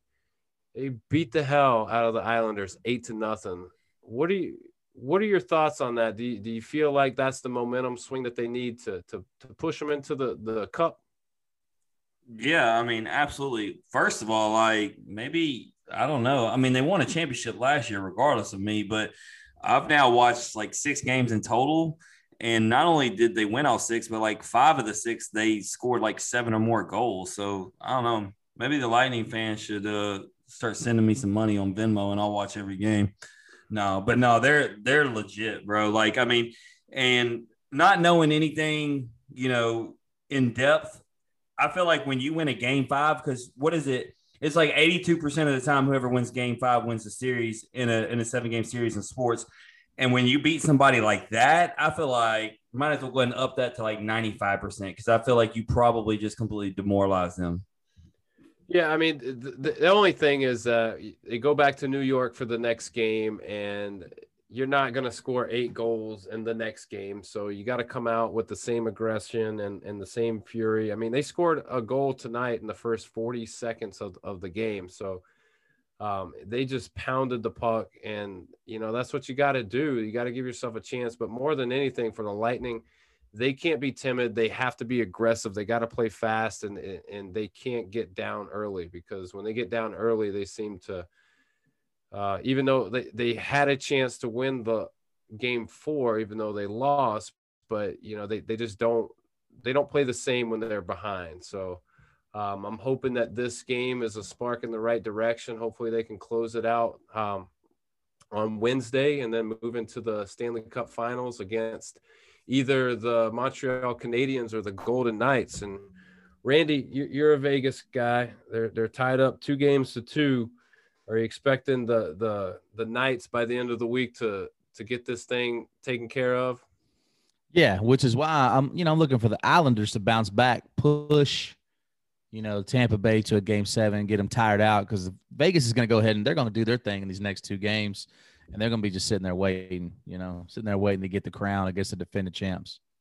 Well, you're the champ until somebody beats you, and if tonight was any indication, it's going to take an army, more than just some Knights, more than some Canadians, an entire army to take down the Lightning. So it'll be interesting to see how the playoffs end up. But, by the end of next week, looking into our Monday podcast, we should have a Stanley Cup Finals to preview. The city of Tampa don't need no more titles, bro, in sports. I'm just saying. Hey, they're ready. They're ready. They want to run it all back. So speaking of Tampa teams, let's talk baseball, guys. You got, just looking at the standings, the American League, the Red Sox have we talked about the Rays last week being the hottest team in baseball. They've turned around and now become the not so hot team in baseball. They've lost the last 6, and now the Red Sox are ahead of them in the East. The Yankees are 4.5 back. You got the Blue Jays and the Orioles rounding out the East. You got the White Sox still in first. The lead has shortened a bit to 2.5 over the Indians, but still significant over the Royals, the Twins, and the Tigers. And then we're seeing what we didn't want to see, guys. We got the Astros now tied with the Athletics for first in the West. So, Randy, I'll start with you, man. Anything that you see that sticks out to you as far as these standings go, or it's kind of comparable to what you expected? Yeah, I don't think, obviously we say it all the time, but Tampa just doing what they do so consistently is always it's worthy of a shout out. But, I'm not surprised to see Boston at the top. Little surprised to see the Yankees, even though they're above 500, kind of struggling really to score runs. And usually you think it's the other way around. They score a lot. Maybe pitching's a problem, but it's not that. The White Sox, I thought it was a great story. Didn't ever predict that and to start. So I'm not, I wouldn't be surprised to see the Indians kind of catch up. And obviously you talked about the Astros. I mean, we can hate all we want to. And I know there's a lot of disdain for those guys, but dude, they're special. They're good. I've had a chance to watch a few games. They're still really, really good, even though there's only a couple of the guys left from that, World Series team, but they're really, really good. And then you see teams that we always see at the bottom, right? Like the Angels. And, obviously you got injuries there, but it's look at the Astros, 112 in the plus run differential, winners of 7 in a row. Just amazing the consistency that team has. That's why that stat's so telling, because those guys that have those super high plus differentials are usually sitting at the top of their division. Randy, I'll ask you this, man. Being a Cardinals fan, does La Russa make a difference being the manager for the White Sox? I think that, yeah, he's one of the best managers of this generation, and he brings a toughness. Yeah, absolutely. He definitely makes a difference. But do you think they're in first place solely because of him, or just because they are more talented than the rest of the Central? Oh, man, that's a great question. I think that he's a huge reason. Obviously, I don't think that the talent level, in my opinion, between, the Indians and the White Sox isn't that drastic. So, you got to give him the credit where it's due. It's not the first time he's done that. We saw that for years. True. I guess the better way to say that question is, if the end of the year was today, would you say that La Russa wins you 2.5 games? Just him being the manager? Yes. Yeah, I think so too. When we ask the question, does he make a difference? I think because of that, yeah, he does make a difference, man. Like you see it. Jim, looking at the National League, anything sticking out to you? You got the Mets holding on 4 games. Hold tight.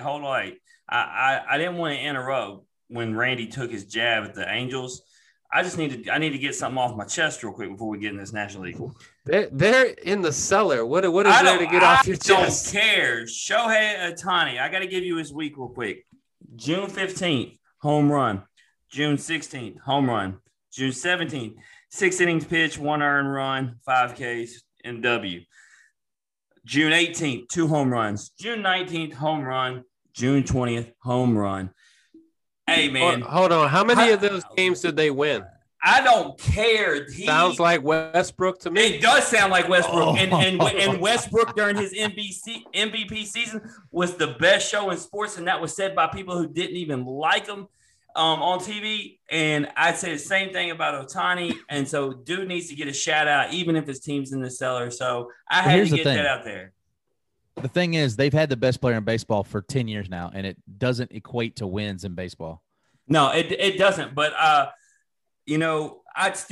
just saying, I would go see Mike Trout, obviously, but I'd definitely go see this dude, and he does it on both ends. And then before we get to the National League, I also want to say the White Sox, I feel like they are a lot better than the Central. Daniel, we talked about last week. I mean, they lost 4 in a row, and that's the reason that gap's closed.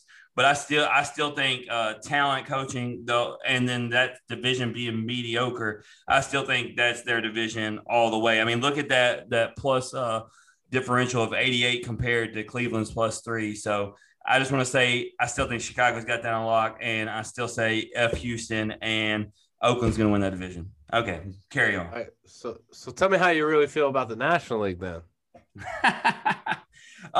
Man, well, let's start with the Cardinals, right? Like,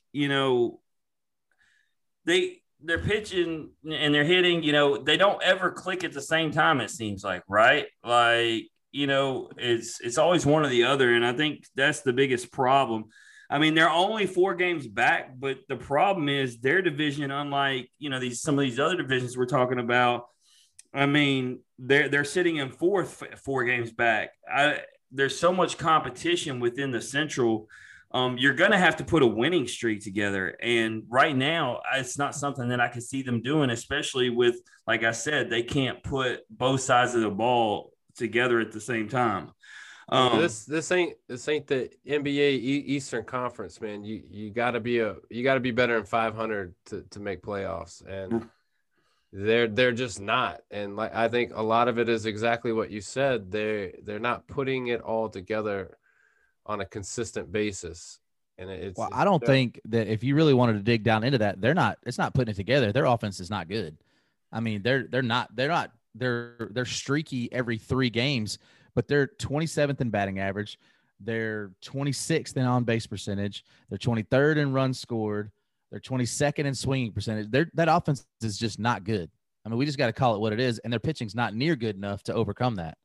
I think something about that average, it speaks. I'd like, I'm not looking at it. I'm not going to look it up. I'd like to see where they are at in home runs, because it feels like when you look at the St. Louis guys, it's either a bomb or a strikeout, right? Like they got to be at the tops in the league, because I feel like that's the only time I ever see hits by them is if they're hitting them out of the yard. But you're right, Randy. I mean, it has been a struggle. And it sucks too, because Arenado's done his job, right? We brought him in and he's been everything we hoped for. And then, now the other guys aren't contributing the way they should. Daniel, the first thing that I would have addressed, but, I had to start with the Cardinals. They're 20th in home runs. Really? Yeah. What are they in strikeouts, number 1? At the top. That's what I figured. Daniel, the Giants, man, how are they still up there, bro? You tell me. Because they're grizzled vets. They know how to win. They're Taylor Broadways. Apparently, man, because they're the best team in baseball right now. I mean, I don't think it's because they're doing anything spectacular. I just think they're very consistent and good at what they're good at.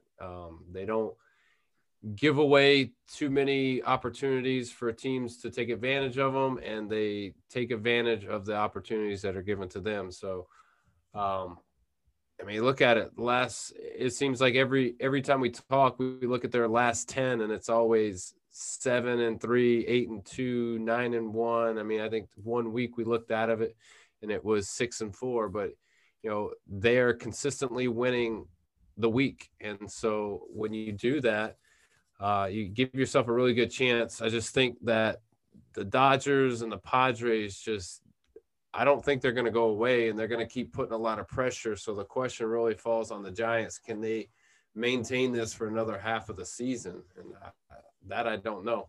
You know what else catches my eye in that division? Man, poor Arizona, 17 straight losses. Ooh. Oh, they're terrible. They're on the that wrong hurts. Side. Yeah. And they haven't been good since Kurt Schilling and Randy Johnson. Right. I feel like. So let me go ahead, Randy. Before we move on, I want to talk about something. We talked about how the Astros or whatever. So I looked up who strikeouts the most, right? St. Louis is actually 23rd best. They don't strike out near as much as I thought they did, to your credit. But the team that strikes out the absolute least is the Houston Astros. This is something I did not see coming. The team that strikes out the most by a pretty large margin is the Tampa Bay Rays. 766 Take that for strikeouts. data, Daniel. Well, hey, I'm kidding, bro. I'm kidding. No, I'm not. It's not a shot. I was just thinking about who strikes out the most. You get the top five. I won't name them all. Tampa, Detroit, Seattle, Milwaukee, and Miami. And then at the bottom five, you got Pittsburgh, Cleveland, Kansas City, the Mets, and the Astros. Those are that strike out the least. It's because the Astros know what pitches are coming. Go bang on the drum. Well, I got one more. I got one more question. Either of you guys to take it. When it comes to home field advantage, I feel like in baseball, it's not nearly as significant as basketball and football. Would you guys agree with that?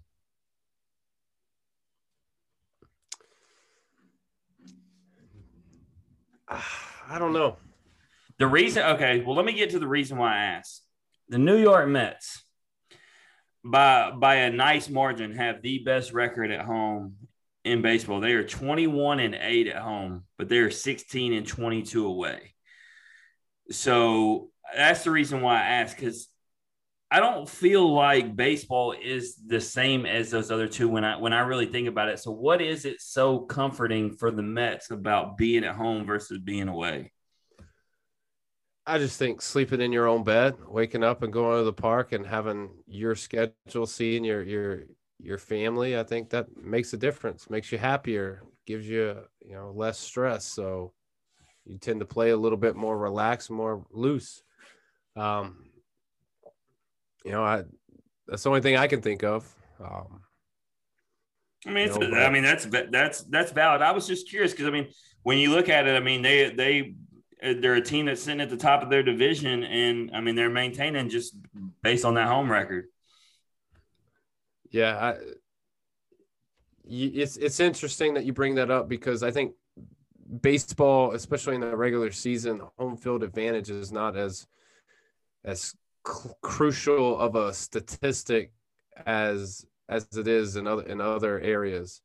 I think when you get to the playoffs, playing at home is a little bit different, but during the regular season, just because there's so many games, like you have to win on the road away during the regular season to give yourself any type of shot, because you got to realize half your games are going to be away. So because just to use another team for example, the Red Sox, who are sitting at the top of their division, they're 20-17 at home. They're 23-12 away. So they're a lot better of an away team. So I was just curious, and I don't know if it is or not because I'm not a big league player and I don't know what it's like to play home or away.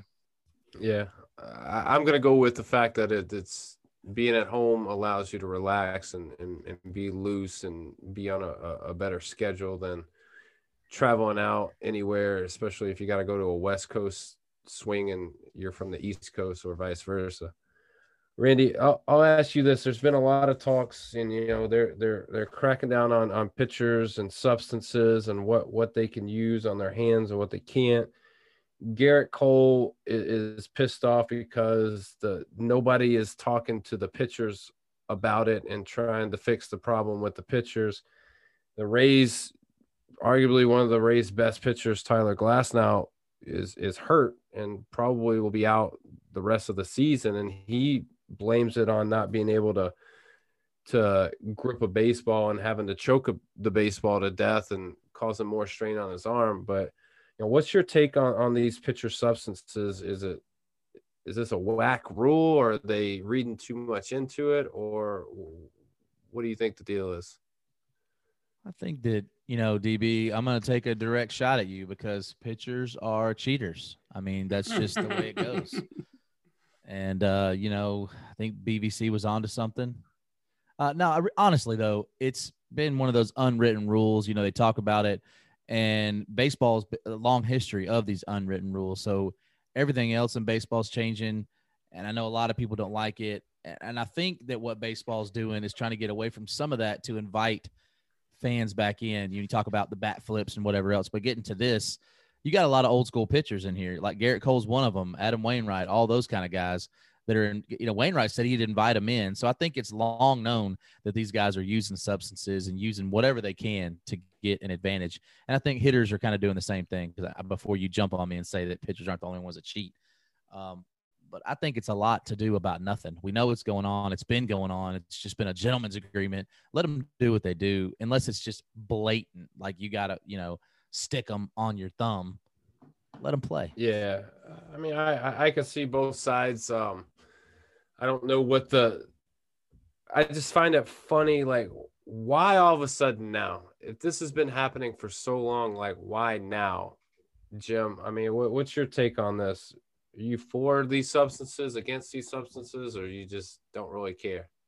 For whatever helps bombs. So, because I want to stick bomb. it to the pitchers. Yeah, I get you. All right. Well, Jim, since that's how you feel about pitchers, we're going to move on. We're going to move away from the MLB, but we're going to go to some college baseball, and I want to get your take, man. You had the opportunity to see the first 2 days in Omaha at the College World Series, see some live games. Talk to us about the experience and what you saw. Yeah. Now, first, I want to shout out the fan bases of the teams that we were going there, or I went there to support. We've had guests on. Tennessee and Mississippi State by far traveled the best of all the fan bases, hands down. I was just talking about digging bombs. Man, that was probably the hardest part of the weekend, and I'll let Randy touch on Tennessee. But I really wanted a Tennessee bat flip. I'm really depressed that I didn't get that. But starting with the Friday night game, Saturday night game. I didn't go to the early Saturday game. And obviously NC State won and continued their Cinderella story, and they won again today, as a matter of fact. But watching Vanderbilt and Arizona, and that was a great game because Kumar, he started off a little rocky, but once he got dialed in, I got to see the electric stuff that I've heard about. And then as far as both teams as a whole, the game was 3-1, then it was 3-3, then it was 5-3, then it was 6-5. It was just a back and forth battle. Went to extra innings. Walk off in the 12th by Vanderbilt. So cool atmosphere, cool way to start it off. And Vanderbilt, I'm really surprised. Being able to survive that game and then having Leiter up next, I really thought they would win against NC State, but Randy touched on it when we originally talked about it. He said, man, be scared of the Cinderella team. Like, once you get there, and especially you knock off Arkansas, I mean, it gives you all the confidence in the world, right, Randy? No, absolutely. And NC State's playing great baseball. I mean, but man, you got to shout out to Jack Leiter, though. I mean, both of them guys pitched great tonight, but Jack Leiter, and I'm sure we're going to touch on it with, Bednar, but Jack Leiter struck out 15 tonight too. His team just was on the wrong side of things. Yeah, absolutely. And so since you went Bednar, I mean, I got to go there next. We'll get to the Tennessee, and I'll let you break it down, even though I was there. I texted you guys after Madden pitched that top of that first inning, and I said to you guys, Mississippi State was in for a long night. So if any Mississippi State people are listening, I'm not gonna lie, I was nervous because he was dealing. And, we've seen what he's done all year. We know where he is on the draft boards. And Bednar, however, is coming off some rough starts, to say the least. And then, man, what a performance, that kid. I mean, 15 strikeouts and absolutely just own Texas through 6 innings. Through 6. And, I'm texting you guys in real time, and I'm like, I see Sims warming up in the bullpen, and I'm like, do you just go to Sims automatically like you normally would, or you let this kid keep throwing? Like, normally it's a no-brainer. But the way Bednar was pitching, he obviously let him go. Now, of course, that leash was extremely short, and Sims came in and closed the door. But yeah, like Bednar, I mean, that's a performance for the ages. And between the two of them, they set a college World Series record with 21 strikeouts. Well, we got to shout out our boy Cameron James. Was walking with his dad after the game last night, and as he pointed out, Cam in their game had the first walk, first hit, first run, first stolen base. And so, shout out to Cameron James in his game, and shout out to Mississippi State. They also made the night for my son, posted the pictures, sent them to y'all. Man, those are some really nice guys, man. And they not just with my son, the whole fan base, they were hanging around the hotel, signing autographs, taking pictures, enjoying the moment with the fan base. I told you how well Mississippi State traveled. And so that was cool. And, even though I was there for Tennessee, Randy, I'm gonna let you break down that game. Well, first of all, everybody saw the score 6-0. And if you weren't watching the game, I mean, that seems like a blowout, right, in baseball. And 6-0, 6-0. I don't think if you talk to any of the guys that have been on this podcast, they would make any excuses. But for me, a couple different things happened in the game. First inning, they get 2 runners on, no outs, and you don't score. And then you do that again, I think, in the 3rd or 4th inning. And they were 0 for 8 or 0 for 9. With runners in scoring position. I thought that Cheese really battled through. I thought he pitched well. I think he pitched well enough to win. You touched on it earlier. His run support that he's had all year just wasn't there. And it wasn't that they weren't getting on base, because they were. They're doing what they do. They're drawing walks. They're poking some things. And you touched on it too. They had runners on 1st and 3rd. Liam hits a scud to the 4-hole. The guy makes a great play. But that's a hard hit ball, probably one of the hardest hit balls of the night. And it just didn't break their way.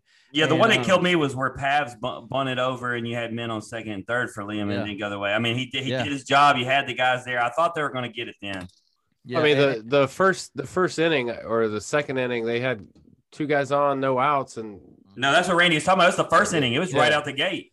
Yeah, that's not demoralizing for those guys because they hit the ball really well, but it's definitely a missed opportunity that kind of deflates you a little bit. And then you go out and you realize, oh shit, it's the 7th inning and we haven't done jack. Then the pressure mounts. So, and honestly, shout out to Virginia though. He pitched phenomenal. And the defense, I mean, there was a lot of great plays. Obviously, we talked about the dude who snapped off Liam, but even that double play that was flipped with the glove by the dude for Virginia, the shortstop. I mean, that was a nice play. They were there. I was just shocked because, watching on TV, watching them hit specifically bombs all year, guys, the wind was blowing out so hard. And so I'm sitting there telling these people around me, because it happened to be neither Tennessee nor Virginia fans anywhere around me. It was either people that were from Nebraska or other fan bases. And I kept talking about, just give it time, give it when there was no runs in the first X amount of innings, I'm like, Tennessee's going to start hitting the long ball. And it just never happened. I couldn't believe it. I was like, I mean, this wind was blowing out hard. And I thought, man, they're fixing to start teeing off at any point. And Randy, I couldn't believe it. I mean, I even sent you the text. I said, who hits the first bomb? Nobody. Yeah. And I saw a lot of people saying, I saw some people overreacting, saying, hey, it's the moment's too big. And that's bullshit, pardon my French, but the moment wasn't too big. But I will say this, they did seem a little bit more tight than they have all year. Like they've been loose. And shout out, I'm going to say that back to Mississippi State for just 1 second, especially Bednar. Those guys were so loose in the dugout, and especially Bednar, even when he gets pulled out of the game, he's, ranting, he's going for Sims, and he's, messing with the camera. They were really loose. And I just thought that Tennessee, almost like they were pressing. these guys got nothing to prove. And I know that they know that. I know Vitello said that. You know, he said some things after the game like Tennessee fans deserve more. You know, bump that. That team, after all they've done this year, they deserve more from themselves. So I think you're going to get a different effort, you know, tomorrow against Texas. It doesn't get any easier. Virginia's a great team, but man, Texas is not only are they really good, that's a storied program, great coaching, great pitching, great talent. And come to think like this, those guys didn't hit either. They scored one run, and it was a late home run against one of the best closers in baseball. So, I mean, they're coming in feeling like, well, we didn't play anywhere near our best game. So I think tomorrow's going to be – you're going to learn a lot about both of those teams. Well, we're going to find out. You know, you already said you done laid down the facts on who the real UT is, but I told you I wanted these two teams to meet up, and so we're going to get to find out. But, Daniel – what wins this game, though? Is it going to be hitting or is it going to be pitching? Hitting. It's going to be hitting. I think to Jim's point earlier, he talked about Blade Tidwell.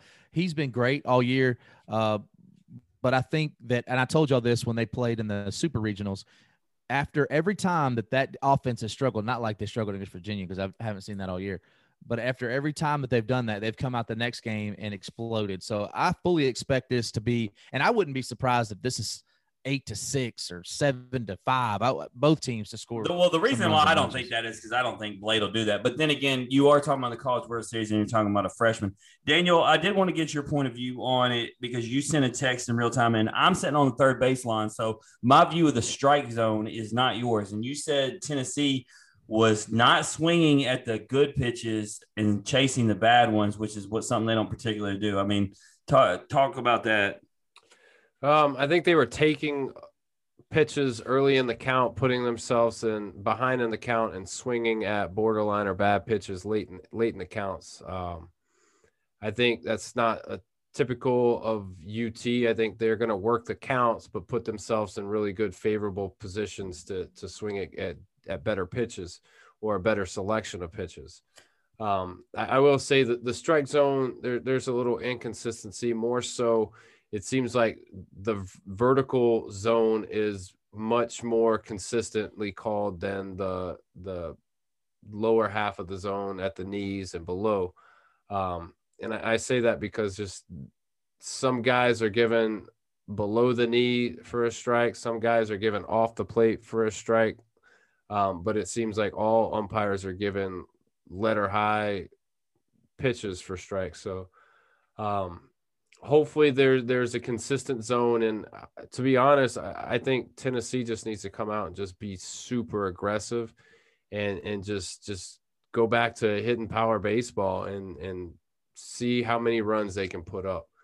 Because and get some swag back. Yeah, I don't think they're a team. And I mentioned this to you guys during that game. I said, sometimes you got to be unorthodox with your style and you got to go to start bunting the ball and moving guys over, so that when you do get a hit, when they're hard to come by, it means more. You're getting runs from those hits.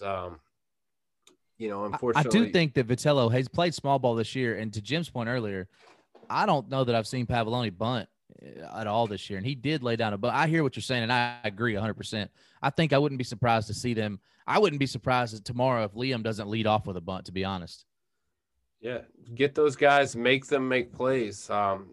Especially, if you're not swinging the bat overly well, and you're struggling and you're more of a better hitter, better hitting team than you are, a bunt's not a bad idea to get guys moving and put the ball in play and make other teams, make plays. I think the reason it's unique for them is being that I've literally watched like 90% of the Tennessee games this year. I don't know a lineup 1 through 9 that has so much power that I think that's almost the reason why it feels odd, right?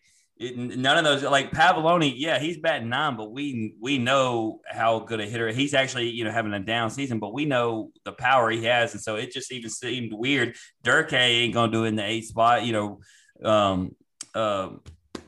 Beck in the 7th spot has got he got 15 bombs on the year. He's not somebody you expect to do it. So yeah, I think there's just so much power in that lineup that you expect them just to swing away. But Daniel, to your point, I mean, sometimes you got to pick your spots and you got to do it. So we'll see. But I think with the pitching advantage, I think Tennessee wins, and I don't know if it'll be as close as Randy even said. I think Tennessee comes out and smacks them in the mouth, and that's not because of I want it to happen. I actually believe that to happen. Well, I did see a stat. I think it was yesterday's game, and it talked about teams that won the College World Series losing their first game, and it probably happens more frequently than you guys would imagine. Obviously, it's not the best way to make it to the championship round, but it can happen. With that, who, in your opinion, Randy, is Tennessee the team, or is it a different team that has the better road to making it to the finals now that they've lost a game? I mean, well, now that Vandy's lost a game, I got to say that's tough. Well, think about it though. Their next game's gonna have to be without one of the aces, Randy. It is, but I'm gonna go Tennessee, and that's probably a little bit with my heart. But I just feel they also have a lot tougher matchup. I think Stanford is legit, but I think Vandy's better. I think they're gonna do enough to win that game, and then they're back in there. Then your starters are back, right? Your two aces. I think if Tennessee can get past Texas, no games are easy, right? I mean, they wouldn't. I think if Mississippi State, Virginia play, if Mississippi State wins, don't they play Virginia again? Yeah, that's actually a question I was going to have for either of you guys if you knew, because when I saw the original bracket, not the one that we got pulled up, it made it look like you weren't guaranteed to stay in the same bracket. Like on down the road, you could flip and be on the other side. But the way this one currently looks, it looks like the teams that are on the ones on bracket 2 are set there, and the ones in our bracket 1 are set there. So, because that's the question I've wondered simply just from a Mississippi State, Tennessee perspective. I've been trying to figure out is the path that they're going to have to go through each other before the championship, no matter what. So the way that it reads is Mississippi State will play Virginia. Whoever loses that game will play the winner of the Tennessee-Texas game. Whoever wins that game will then play Mississippi State, and they'll have to beat Mississippi State twice to make it to the championship series. And that's best of 3 regardless, right? Correct. And then the same thing for the top half of the bracket. Whoever wins between Vanderbilt and Stanford, they'll have to play NC State and beat NC State twice to make it to the championship series. Yeah, that's heartbreaking for me because there's no scenario where the two teams I want to make it the most can make it together. I hate that. No, they wouldn't. And that's what I'm saying. I love Tennessee. Obviously, I want them to win more than anything. But going back to that question you asked me earlier, I think Vanderbilt's the team with the best shot to do it because I think they're going to beat Stanford. And then I think you put them back against NC State, and I think they beat them if they play them again twice. Well, it's just here's the thing. It's just the way the schedule lays out. When you have an off day in between your days, and then you play, like, let's say Vanderbilt beats Stanford, they get an off day, and then they play NC State. They potentially will have Rocker for that game, and if they win, they have another day of rest, and they're going to have Leiter for that game. So, then you have 2 days off before the championship series starts. So it's like, all right, you can get those guys back. You're going to get those guys back for 3 potential starts to win you the championship. You got 3 chances to win 2 games with those guys as your starters. I take those off. Yeah, but as far as and you were talking about from a loser's perspective, who's had a loss already. As I look at this and I'm now understanding it more, I think Mississippi State is in a really good spot because, they went Bednar. McLeod is actually the number 1. And Mississippi State, it's the 3rd time in a row they've been here. I think they're, nothing against Virginia, and they looked great against Tennessee. I think Mississippi State's going to win. And so based on the way you just broke it down, and Mississippi State already had the most pitching depth as far as starters, and then they got that, if they were to win that, the break they would get, I don't know, man. I think it's in their favor. Yeah, I don't know. And I think we're talking about NC State, but we didn't really talk about Virginia. Obviously, they played great against Tennessee, but they've been playing great for a minute now. Like, that team has really, really found their stride. Here's what they were really tough game. They were really tested, and they were battle tested and ready when DBU played them. Here's what I'll tell you guys in regards to Mississippi State, since watching them all year. If I told you that they were going to beat Texas and they were going to do it with Tanner Allen and Logan Tanner going 0 for 8, you'd probably say probably not. And so the fact that they were able to win it with their hottest hitter and their best hitter not providing anything at all, because I don't expect them to do that 2 games in a row. If you didn't give me those stats, but you told me they're going to Bednar strikes out 15 I would 6, take. Yeah. I would be like, Yeah. I thought they were going to have to win it because they were going to have to get to Madden, and that wasn't the case because obviously they only got the 2, and it wasn't just they wasn't because they were out hitting bombs. I mean, they had to work their ass off to get it. All right, so come this time next week, we're gonna be game 1 of the championship series. Randy, who you got? Who's in it? I'm gonna go with Vandy and Tennessee. Hey, Jim, who you got? NC State and Mississippi State. Decent. Nobody wants to take Virginia. Nobody. Virginia fixing to take an L, but hey, I'll say this. But here's the thing, Randy. Before I get accused of a homer pick, remember I picked Tennessee before this thing started. I just now like the position Mississippi State is in because if you asked me to lay money on a team before this thing started, I would have laid all my money on Tennessee. Yeah, but that's also recency bias, right? So I mean, that Mississippi State had a big win last night. Right. I got to go off what I just saw in person. Right. True. But I think that I got to see them play Virginia right now. Virginia, other than NC State, and you could even argue Virginia's the hottest team in the world college. Both y'all, but you say that, but both y'all texted me during the game, and we talked about today. Tennessee could have won that game if they would have just done what they were supposed to do. I mean, oh, for sure. But you got a guy that in Abbott that was their pitcher. He's a pro. I mean, he pitched 10 strikeouts. Then the guy comes in. He has another 5 strikeouts. So I mean, pitching. DB pointed this out several months back when we're talking about this.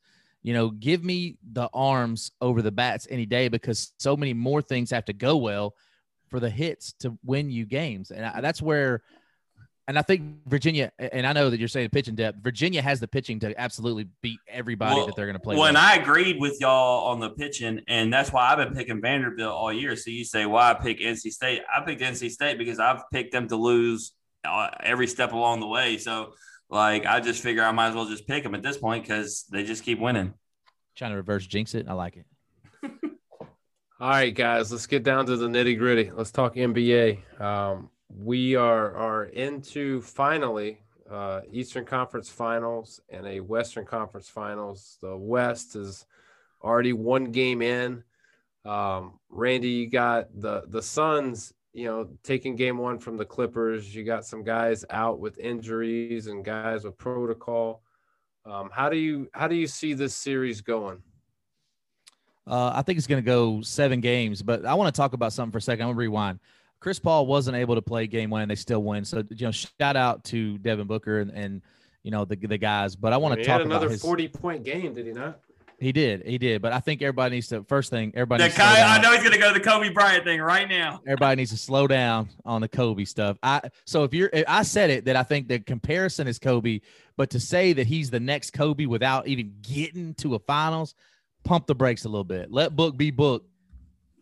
But I want to talk about Chris Paul for a second. I want to read y'all his stats in round 2.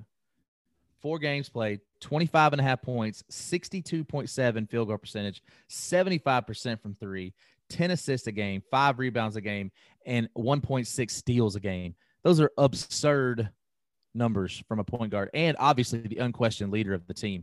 It's D-Book's team to go get the points, but that is Chris Paul's. He is the floor general, and you can't say enough about the way that he played. And while we're talking about the Clippers, since we talked about that game, we've all given a lot of hell to PG. Dude has been balling in these playoffs. 5 of his last 6 games, he's had 30. He's been rebounding. He's been defending. If we're going to give him all of the criticism when he doesn't play well, you got to shout him out when he does because he really put the team on the back when Kawhi Leonard was out. He wasn't enough yesterday, but he's been playing well. Yeah, no doubt. I'll say this on the Booker, and because obviously triple doubles or something that I pay attention in my life. I didn't say dude's name because y'all say I always say his name no matter what episode. Anyway, he didn't just drop 40, but he dropped 40 and had 13 and 11 also. But, you know, Randy, you've talked about Ayton, me and you both have in his growth. I mean, he had 20 points, 9 rebounds on a very efficient 10 of 14. And, you know, so, I mean, he's doing big things. And hey, you shouted him out last time. I'll do it again. Cameron Payne, you know, being a significant part of this team. I mean, I remember at Oklahoma City where the only thing he was a significant part of was the dance routines before the game. Yeah, I know, no doubt. Shout out to Campaign, you know, Germantown High School, Memphis on. So let me ask you this, Jim. You know, obviously the Suns win game 1. The Clippers don't have Kawhi. You know, is Kawhi coming back? And if he does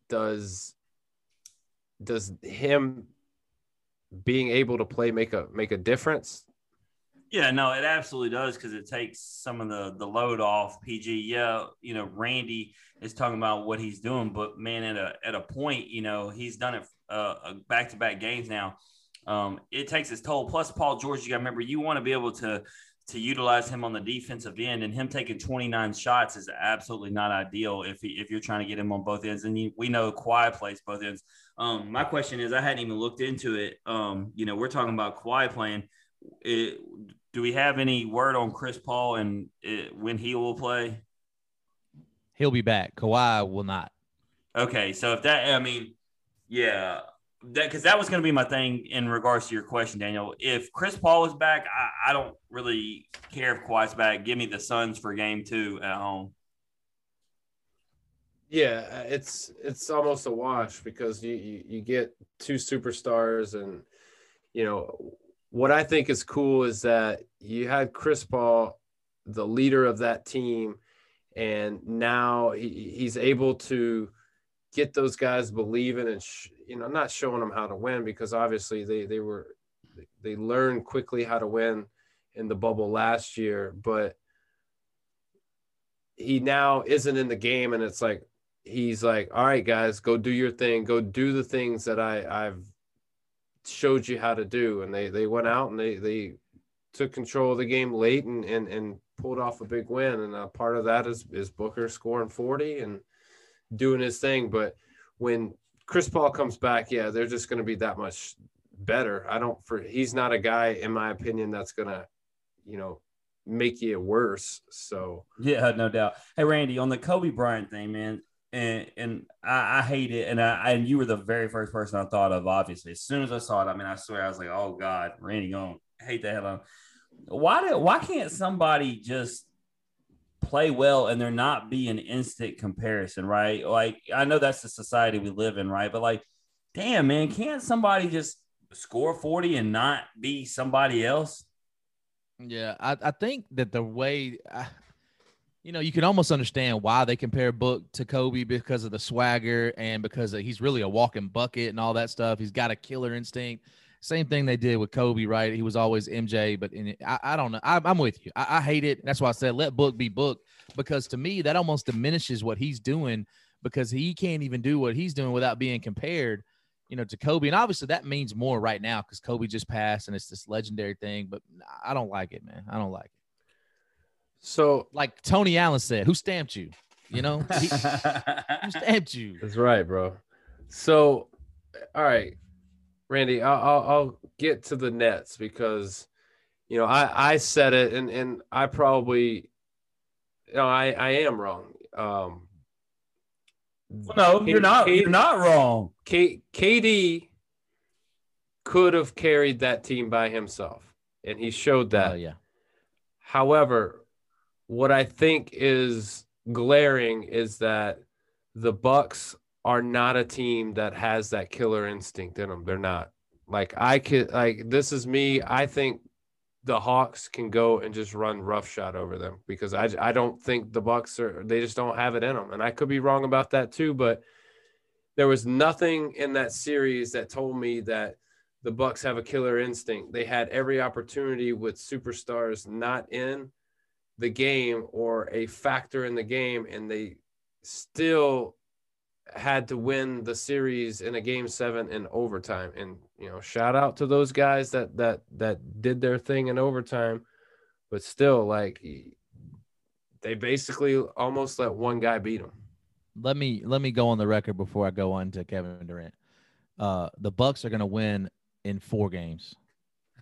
It's not even going to be close. It's not even going to be, because the matchups, I agree with what you're saying, but what they went up against was the best offensive player in the NBA in this generation since Kobe. Kevin Durant, let's go into his stats for just 1 second.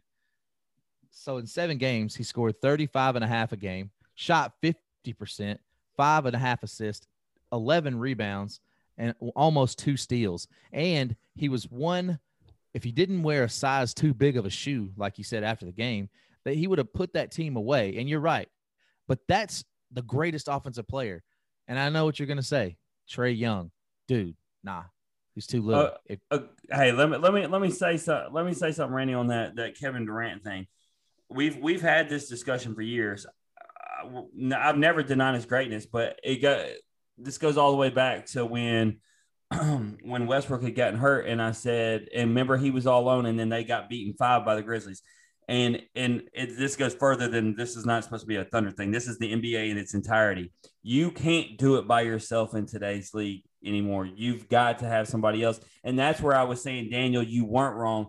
You were wrong about the KD thing maybe, but you predicted that Nets would not win it because you said they would not stay healthy. So that's why I said you weren't wrong. And KD, as great as he was, couldn't do it by himself, because in today's league, it just seems to be you've got to have at least that second guy. Hey, DB, I want to bring up something that you brought up last week on the podcast, or maybe it was earlier on a text message. I'm not sure, but you had an issue. You took heed to the fact that Giannis acknowledged Kevin Durant as the best player in the world. And then he had a chance after game 7. He said, hey, look, you said he was the best player in the world. And hard stop said he still is the best player in the world. And he proved that again today. I mean, he did put up 50. He put up a 50 piece, and he just legs were like Jim said, the reason you can't do it alone is because they were throwing everything. They had PJ Tucker, but I still have the hugest issue. Why does Giannis not guard that dude?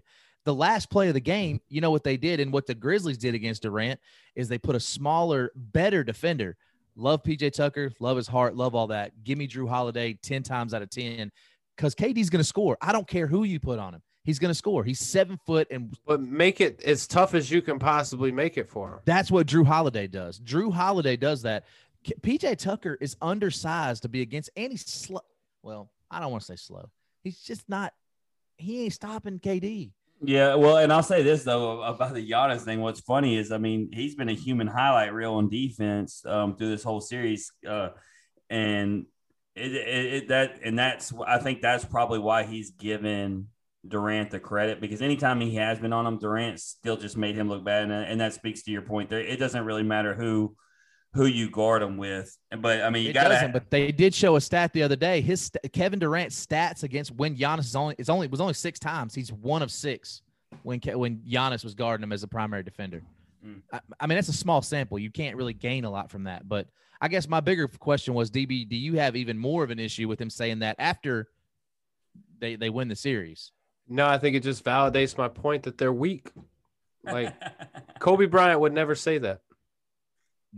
But Giannis, we've had that conversation Giannis forever. Kobe. He's built different. I mean, he's not wired like his post-game interviews. He's always the happy, smiley guy, win or lose. Like, I don't know. He's just, and that is weak.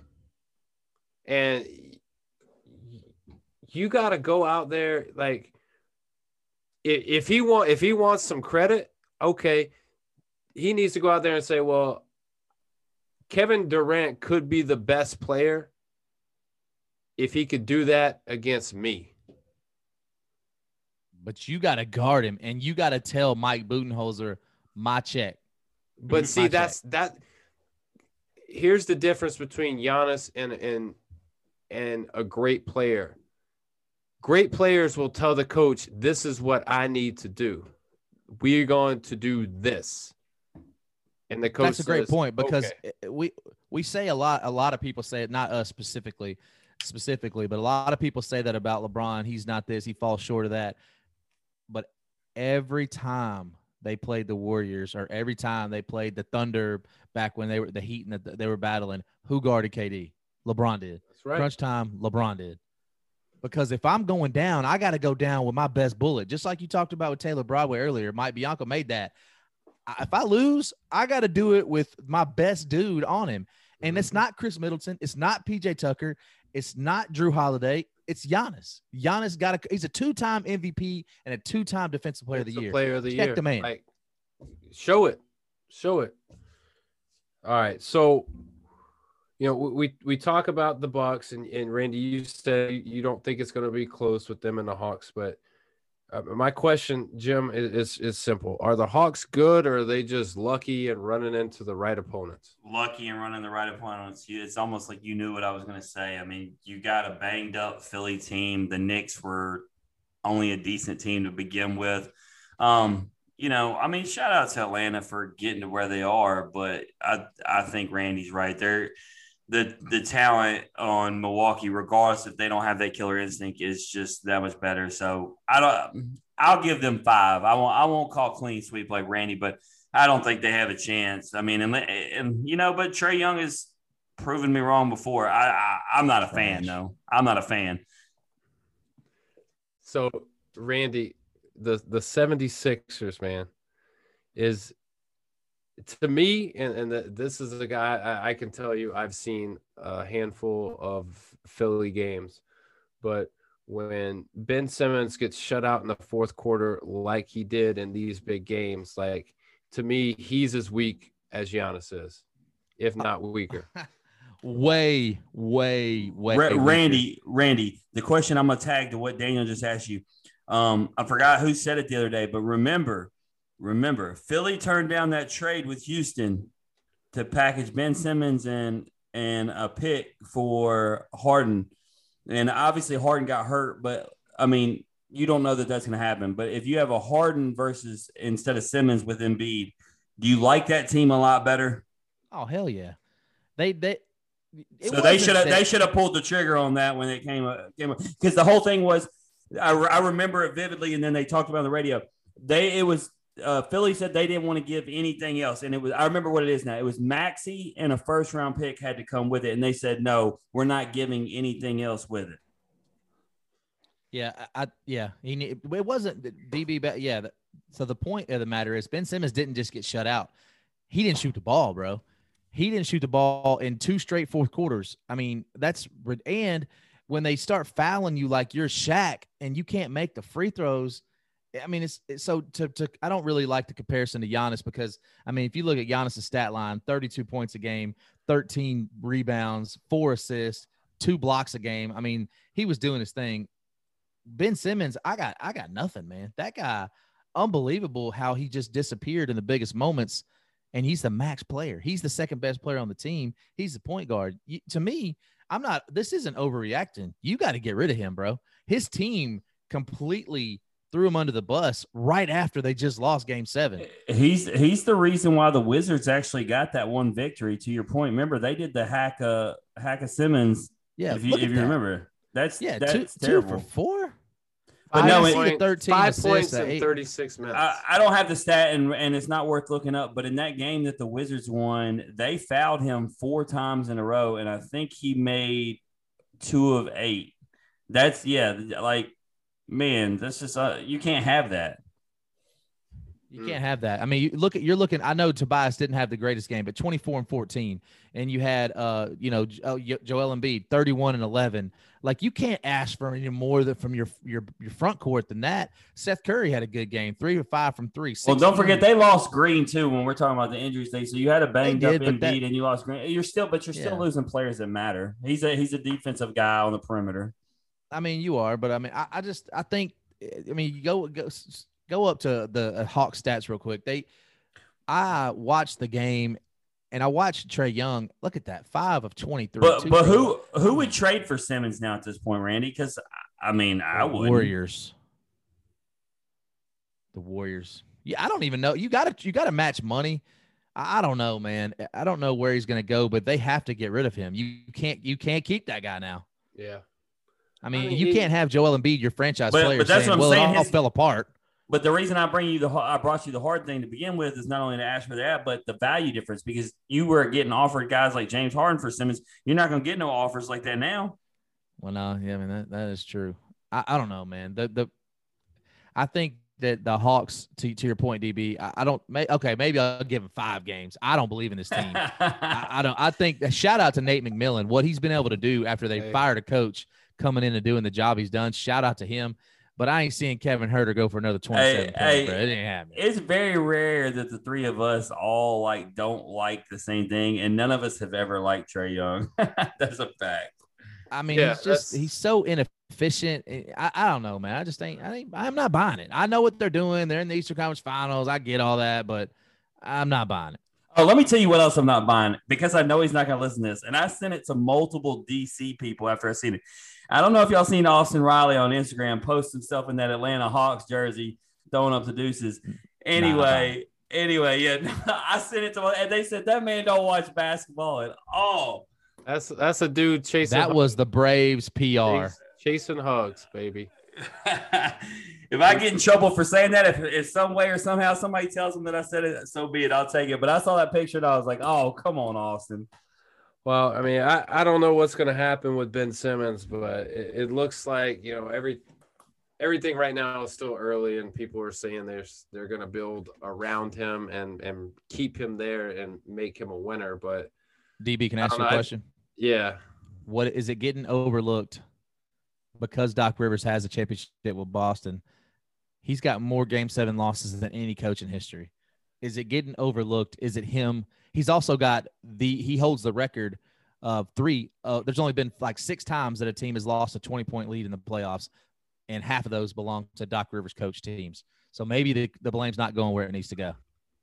Maybe, but Doc Rivers I'm sure Doc Rivers ain't telling him not to shoot the ball. Yeah, but I mean, at the end of the day, the CEO is responsible for the company, right? Well, yeah, I mean, but Doc Rivers wasn't there last year, Doc Rivers losing the Game 7 for the Clippers. Right. Doc Rivers once coached a team that came back from 27 in a playoff game. Yeah, so he's been a part of 4 of those 6. But yeah, I mean, it's not. Oh, you just let that go right by without getting mad because you know who that's against. Yeah, that was I remember, and that's Rudy Gay. That's why I never liked that guy. Yeah, I mean, I get what you're saying, and the blame. I mean, it's a top down approach, but I don't think in this case the fans. I don't think they're looking at Doc as being the problem right now. I think they're wanting to put that solely on the guy who's they thought they kept for a reason. Did they not? So. They gave him a max deal. Yeah. I mean, they said, hey, we're not so sure about you, but here's a lot of money.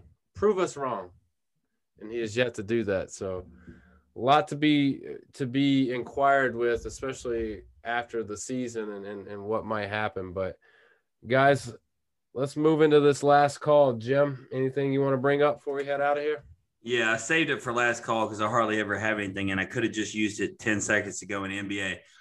But the talks about the Orlando Magic talking about Penny Hardaway as a possible head coach, that's a very interesting, discussion because they were talking about having an Orlando great and everything. Obviously, I think it's just talk and chatter, and Penny with what he's trying to build here at Memphis wouldn't go anywhere, but just the very idea that is a headline and even talking about was something to me because it's something that I would have never thought about. True. Randy, last call, anything? Yeah. I want to give a shout out to the Las Vegas Raiders. Carl Nassib came out today as an openly gay man.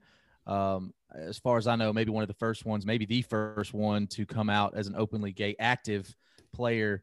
And not only that, he backed it up by saying he was going to donate $100,000 to the Trevor Project. And for those that aren't familiar with that, it's an anti-suicide prevention for the LGBTQ community.